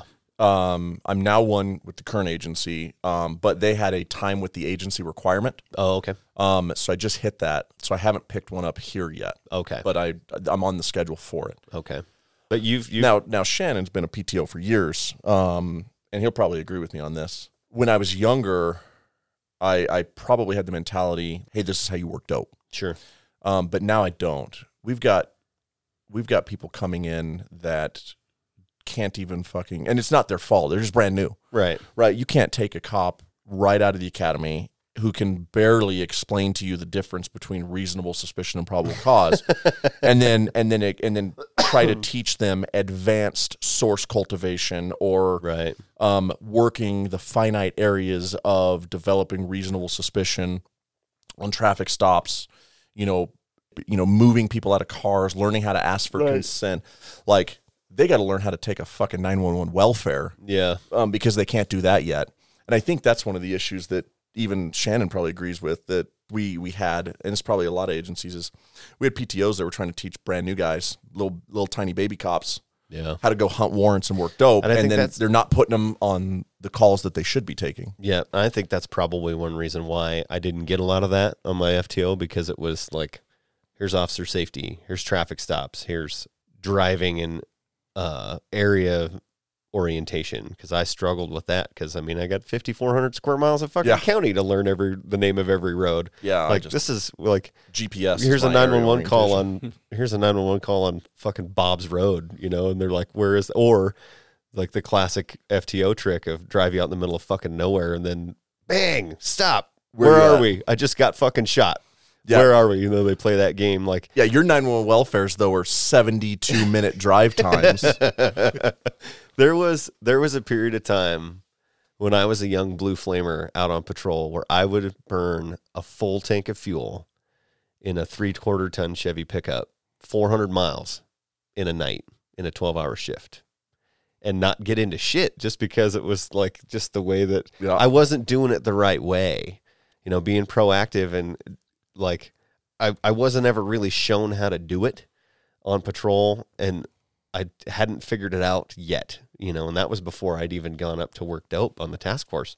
Like, I was trying really hard to get into shit, but I was trying too hard. Well, and you just didn't know you were looking. Yeah. Like I don't know how many times I drove by it and it was right there, but it was that's my soapbox. I keep trying to say it, like, because you're a big advocate on proactive training now. Proactive policing, actual criminal interdiction. We're not doing interdiction, like drug interdiction here, the way that like guys are on 80. Sure. Or like some of these, like, I'll plug it really quick too, like street cop training.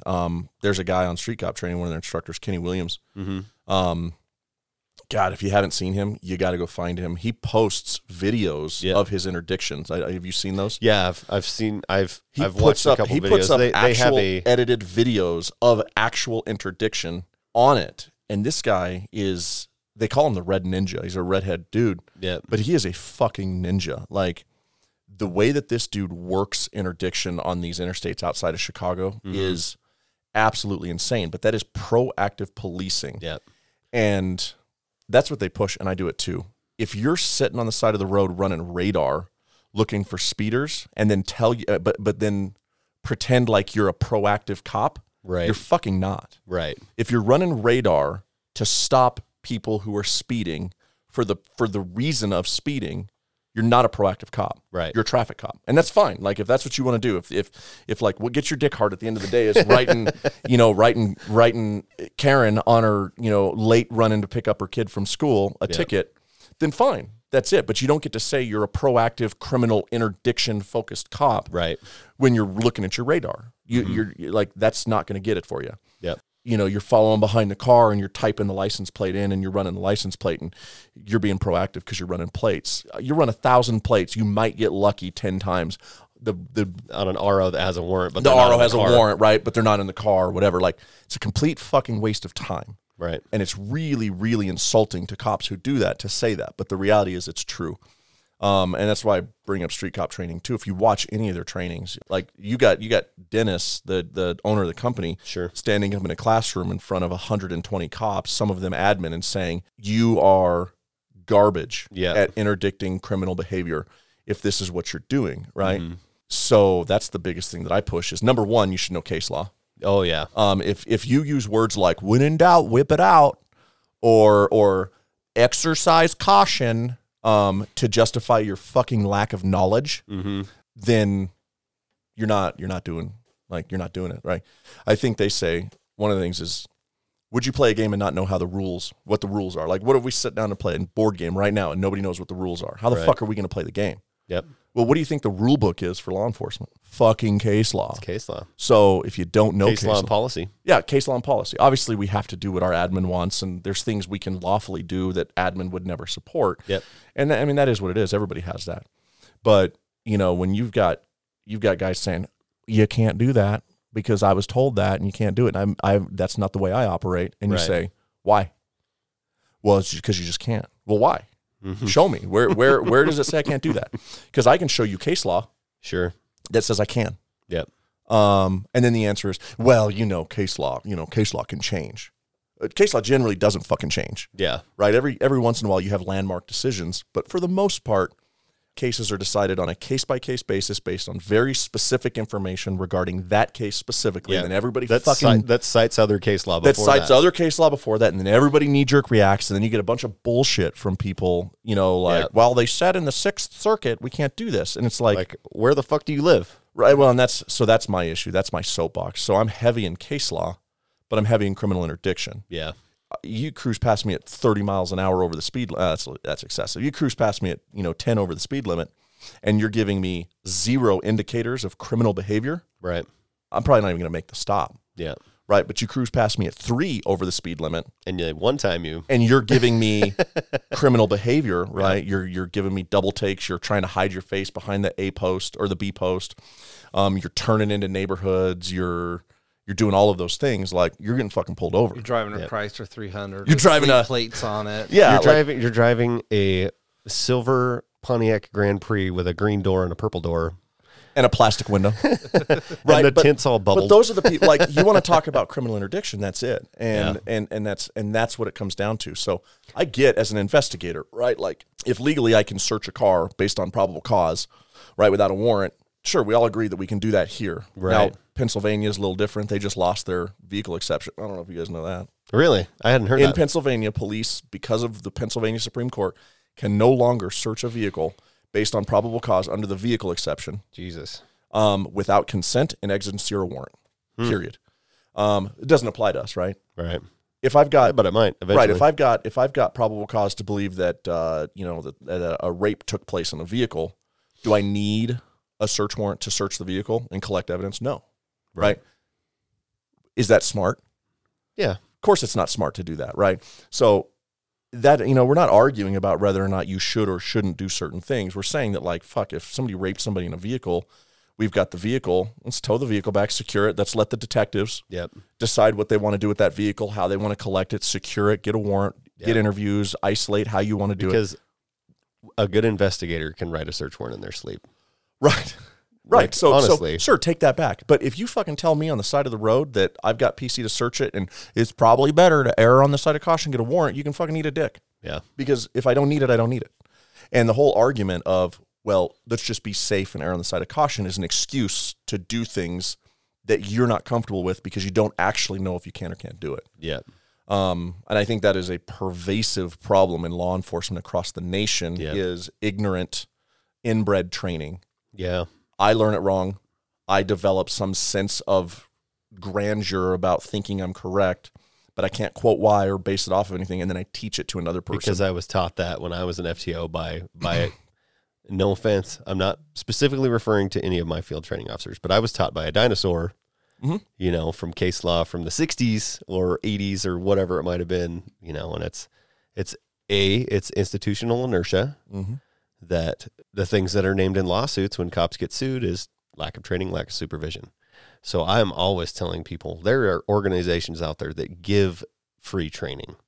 Like 100%. if you are not seeking out training in your field, whatever that might be, I don't care if you're traffic, I don't care if you're an SRO, if you're SWAT, if you're fucking detention, if you're a transport officer, if you're an investigator, sex crimes investigator, an armorer, it doesn't matter. If you're not seeking out training to make yourself better, then fucking leave. Right. I mean, you know what's free? Yes. You want to know what's free? Google. Google's free, but You know what else is free? Google Scholar. Did you know that you can go to Google Scholar and press the case law button, and then you can select? Yep. And then I don't know if I can say that.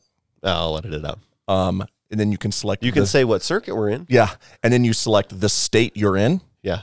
and then Supreme Court, and then the 10th Circuit. Yep. You can select just those 3 courts, the ones that actually matter to us, and then you can go to the search bar and you can type in Whatever. vehicle plus search plus marijuana odor and hit enter and see every single case Yep. that has ever been decided in those 3 courts and read them all. Yep. Justia.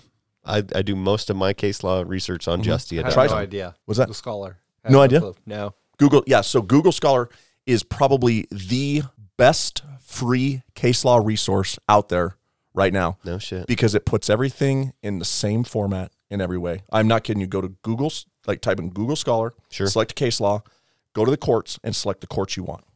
Like if you don't give a shit about what the Supreme Court says or the 10th Circuit says and you just want to know our state court, Sure. look it up. Huh. And my advice to you is like, Shannon's nodding and shaking. He's on his phone right now. here looking at it. like here's an example, like US v. Johns or Peyton v. New York. Any cases like entering homes with arrest warrants, right? It's their residence, it's their whatever. Right. They have a warrant, their home, and it's their residence, right? Peyton v. New York, big friggin' Supreme Court case says we can enter on the warrant, right? Sure. Well, you want to know what our state says specifically about that? Because sometimes, you know, our state might say we're not good with it because they can Yep. They could be more they restrictive. can taketh away. So you just select and then you type in Peyton v. New York. And then you can look at every case law that our Supreme Court quotes that one on and then find out if they affirm it. Like Sure. our state agrees with this with Peyton v. New York, and because of that the consensus is, yeah, we agree. It's good or whatever. Sure. So I know, just another quick plug for Street Cop. I know that they have a Facebook group, and there's like tens of thousands of cops on there. Oh, crazy. So you get on their Facebook group. It's Street Cop Training, something like Yeah, that. just street cop training. And you submit your credentials basically to prove that you're active law enforcement, and then you can get on it and you can basically have conversations with cops nation and worldwide. Yeah, and You know, more about importantly, proactive policing. More importantly, all of Street Cops Training's instructors, for the most part, interact Okay. with people on the Facebook Yep. group, and it is one of the most. So Dennis, he's from New Jersey, and just like a guy from New Jersey, like the dude is blunt to the point, but he's fucking hilarious. I've listened to him recently on another podcast, the 10-8 podcast. Yeah, Yep.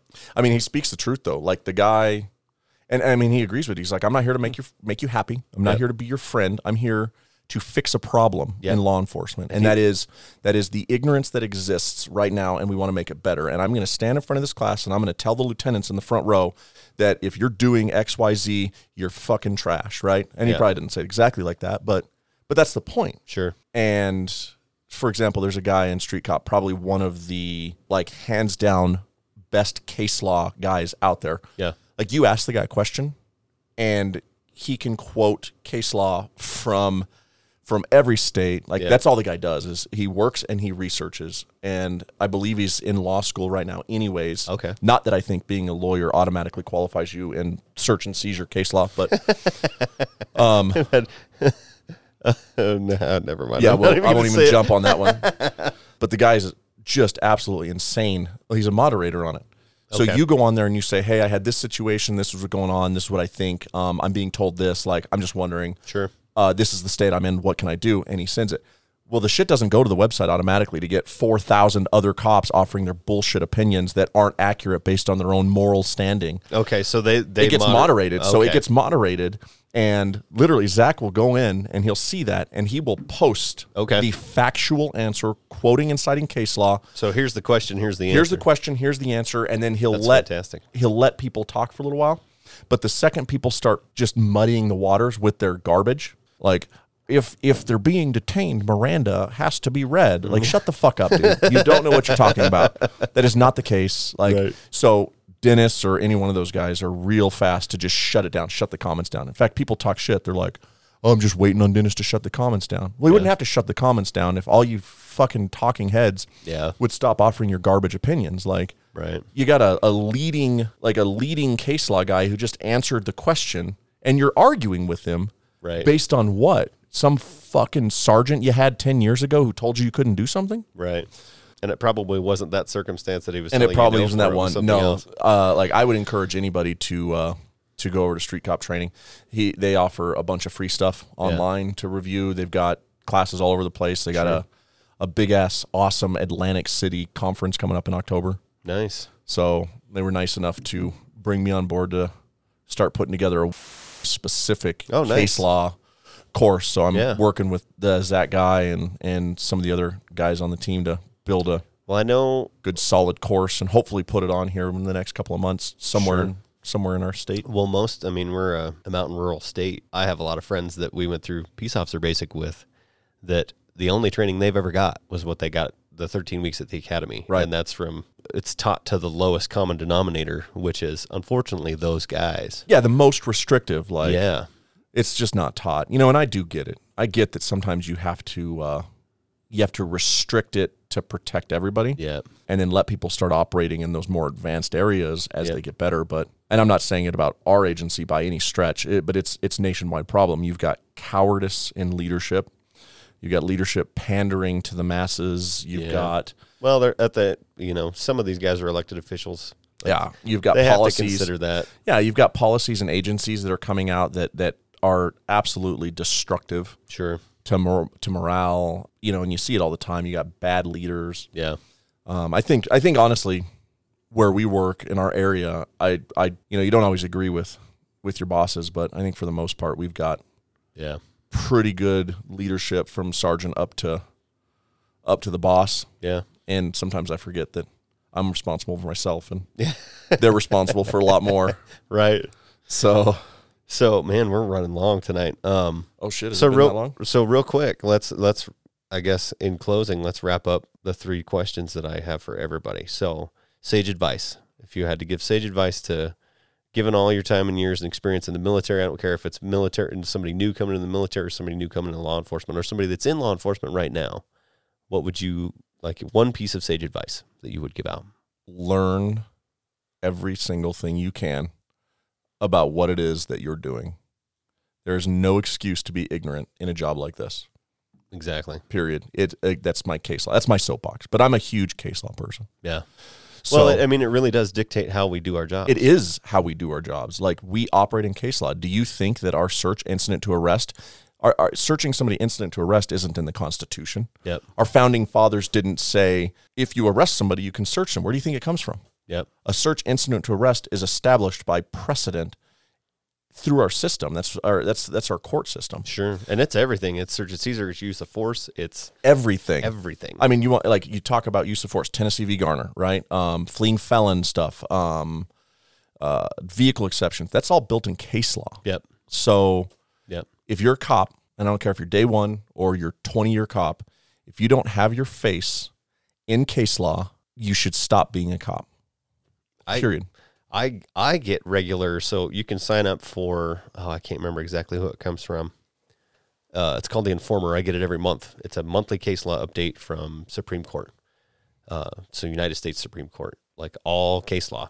And then it's broke down by circuits, Absolutely. Yep. And I get that every month, and and I will take the time to sit down and read every one of those. Every case that it cites, I will sit and read those. 100%. And don't just read the header and make your decision. Read the whole thing. Yeah, read the actual decision. Mm-hmm. When it's cited, go into Justia, go into Google Scholar, Go in and do the research. Be well-versed. And it makes you better on the street. Yeah. You know, when I have people that argue like, hey, I need you to hop out of the car really quick. And they're like, for what? I just want to talk to you out of the car. Well, you can't ask me to get out of the car. I can't ask you to get out of the car. Yeah. You know, I'll tell people straight up, like, I'll say, listen, Pennsylvania versus Mims says that if I ask you to get out of the car, you have to. It's a Supreme Court decision. Right. You don't have a choice. I'm asking you to get out of the car. It's not a request. If you refuse to comply with that, I'm going to place you under arrest for interference. Right. So get out of the car. You know, who knows if they give a shit about Pennsylvania versus Mims, right? Yeah. But when you start throwing out Supreme Court case law, maybe somebody's like, all right, I don't know what the fuck I'm talking about. Yeah. Some guy on YouTube told me that this was the case, but they might not know what they're talking about, but they know that you're talking. Right. You know what you're talking about. So that, I mean, that's it. That's it. Learn your shit. Yeah. And stop saying when in doubt, whip it out. How about learn your fucking job and then you're not in doubt? Okay. So on to the gear locker. Give me one piece of gear that you use, say, every day, that either, whether it's a piece of your uniform or it's gear that you use like constantly that has changed the way that you work. And it can be anything. This might not apply to everybody because of your agency. I think the switch for me was when I went from heavy ass, thick basket weave leather to fake AccuMold plastic light Nylon. that looks like leather Okay. with the little clip on the front. See, and I run the buckleless Safariland. When I do wear a uniform, I still got the old basket weave. So my leather Safariland. I have heavy mold. I have a terrible back, and I attribute it to firefighting, military, and law enforcement. So the vests were great. Yeah. Like the only thing I have on my belt now is a gun and magazines. Yep. I don't even keep my mags on there. I keep them all Right. on my I don't vest. keep them on my vest because I'm out of space, but because they only gave us like 4 straps so on the you front guys- of our vest. You guys have the ones with the shirt pocket. Yeah, they made it like somebody's like, we need to make it look like a uniform shirt, but still make it useful. And they just put a bunch of dumb shit on it that makes it look like a dirty ass uniform. It's so stupid. Like it's got fucking uniform shirt pockets, but Molly straps on it. But then it's got like the shoulder epaulets that like fold up and they look stupid and they make your collar look dumb. Like somebody just wanted it to be like half vest, half shirt. Yeah. And whatever. Like I'm not bitching because we got the vests, which is great, but Yeah. I started wearing nylon. Anything you do to make it lighter. Yeah. I'm not kidding you. Like the difference in weight. I don't know. What do you wear? Well, 33 pounds when I was in uniform. That's how much my belt weighed. Yeah. Were you 33 wearing pounds. leather or were you? Yeah, leather. Because what was issued to me when I was at the jail is black nylon. And yeah, so I got Nice. I told one day, I'm like, dude, I took the belt off. I'm like, tossed it to him. And he's like, holy shit. Like, that is so much lighter. I'm like, dude, I get it. It doesn't look as good as leather, but like, I'm done trying to look good.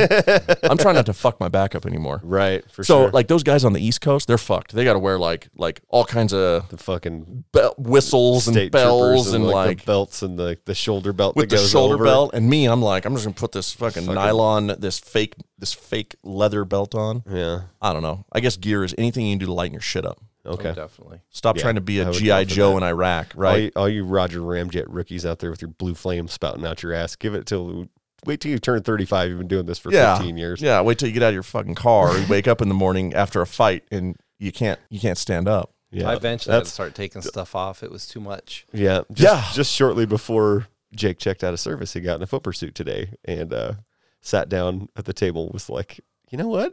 I'm getting a little old for this. I'm getting too old for this. Foot pursuit. I ran way longer than I wanted to. My breath was burning. The rookie behind me, by the way, I did fucking keep him behind me. All right. I ran faster than him, but I ran through a big ass puddle. My boots are drying out. We get done with this little foot pursuit, and he's breathing hard like he worked out, but he's like ready to move on. Right.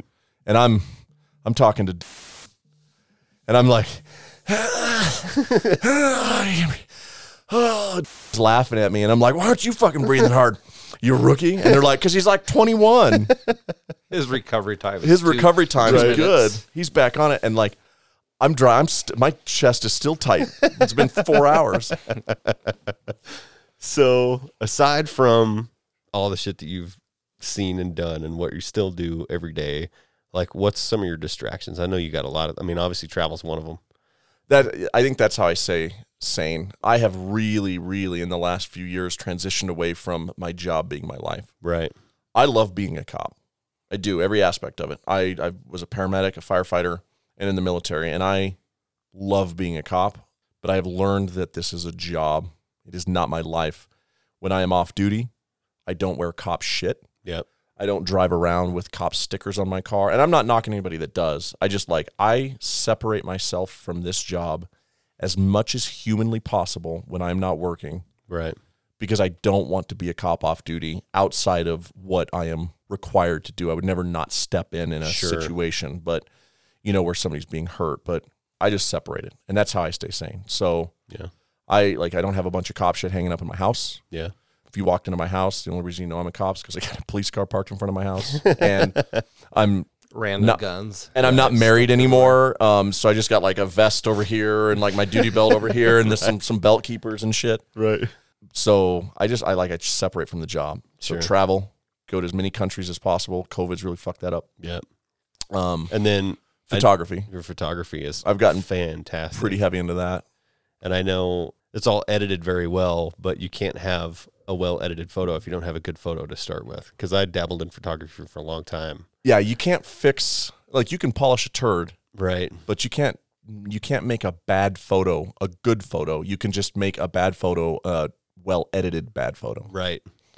And I have to say that the stuff that I see that you post on social is just, it's awesome. Yeah, I mean, those are just the ones I post. I take plenty Right. of bad photos. Well, and I know, like I said, as somebody that dabbled in it, I know that you got to take 100 bad photos to get 2 or 3 good ones that you're like, oh Definitely yeah, that's try. the one right there. It's a good thing I got divorced because the amount of money I've spent on camera equipment would have gotten me divorced if I still was. So That's my wife always complains. She's like, you don't have a lot of hobbies, but man, they're fucking expensive. well, yeah, we're sitting here on like a $2,000 podcast station. Yeah, well, it is what it is. Yeah. It goes well with my two vintage Porsches and a room full of guitars now. I was gonna say you got quite a bit of money in your guitars, but you play and sing well though too. Yeah, I try. It's mixed reviews, but I'm a little irritated that you won a fucking Porsche. I never win anything. I can't even win a raffle. Yeah. I couldn't win a raffle in a room with one ticket. It's sitting in the fucking driveway, and I still don't believe I would it, still man. lose. Yeah. So for the listeners, I recently won a drawing and received a car for free. I had to. Yeah, a Porsche. Yeah. Not a car, a Porsche. I had to pay to get it here. You won a get it Porsche. A Porsche. home. Yeah. to go with that's this one he already owns. It matches well with the one that I already had. I've never won anything. And at first I was like kind of humble about it, like I can't believe I won. And then I'm like, you know what? Yeah, I fucking won. Dude, I got a buddy named firefighter. Yeah. Like I just assume that when he enters something, he's going to win. That guy has won guns. He won like a $4,000 rifle. He wins pistols constantly. Right. He won a fucking wine tree at a wine tasting event with like $800 worth of wine on it. Holy shit. A wine tree. Yeah, only My thing wife I've would ever love won is 2 divorces. Yeah, I won. Yeah, I won a divorce decree for sure. I won a shitty back, which is now turning into a shitty neck. Yeah. And an empty, dead inside soul. That's Oh, what I'm. stop. Stop. You're a big fucking teddy bear. All right, man. Well, I think we're going to call it for the night because we're right at 2 hours. This is a long one. But I do appreciate you coming, man. Like I knew as soon as I started talking about this project and like bringing it to life, you were one of the people that I was like, I got to get Jake on the show, man, because you're such a character. You got so many great stories, and like your proactivity and your mindset are different in a way that really sets you apart from our peers, So I'm glad you decided to come. I'm glad I could get you on. I'm when you glad were to be here. busy and working. So You got to get in here. yeah. Oh yeah. Yeah. Yeah, we talked about him on the first episode, and I saw him today, and I was we gotta get you on, too. He's funny. All right, man. Well, that's it for today's show, man. Like I said, I can't tell you how much I appreciate you coming in. For all the listeners, make sure you follow us on Instagram at Doored Up Podcast. We're on Apple. Make sure you give us a review. It drives us up the charts on their funky algorithm. And you can find us over on Podbean. We'll be there at www.thedooreduppodcast.podbean.com. You can leave us a review there as well. Make sure you subscribe. Thanks for joining us. This has been episode 4 of the Doored Up Podcast. First responder stories from the people who live them. Also, side note, this episode and this show is strictly for entertainment purposes. Stay safe, stay frosty.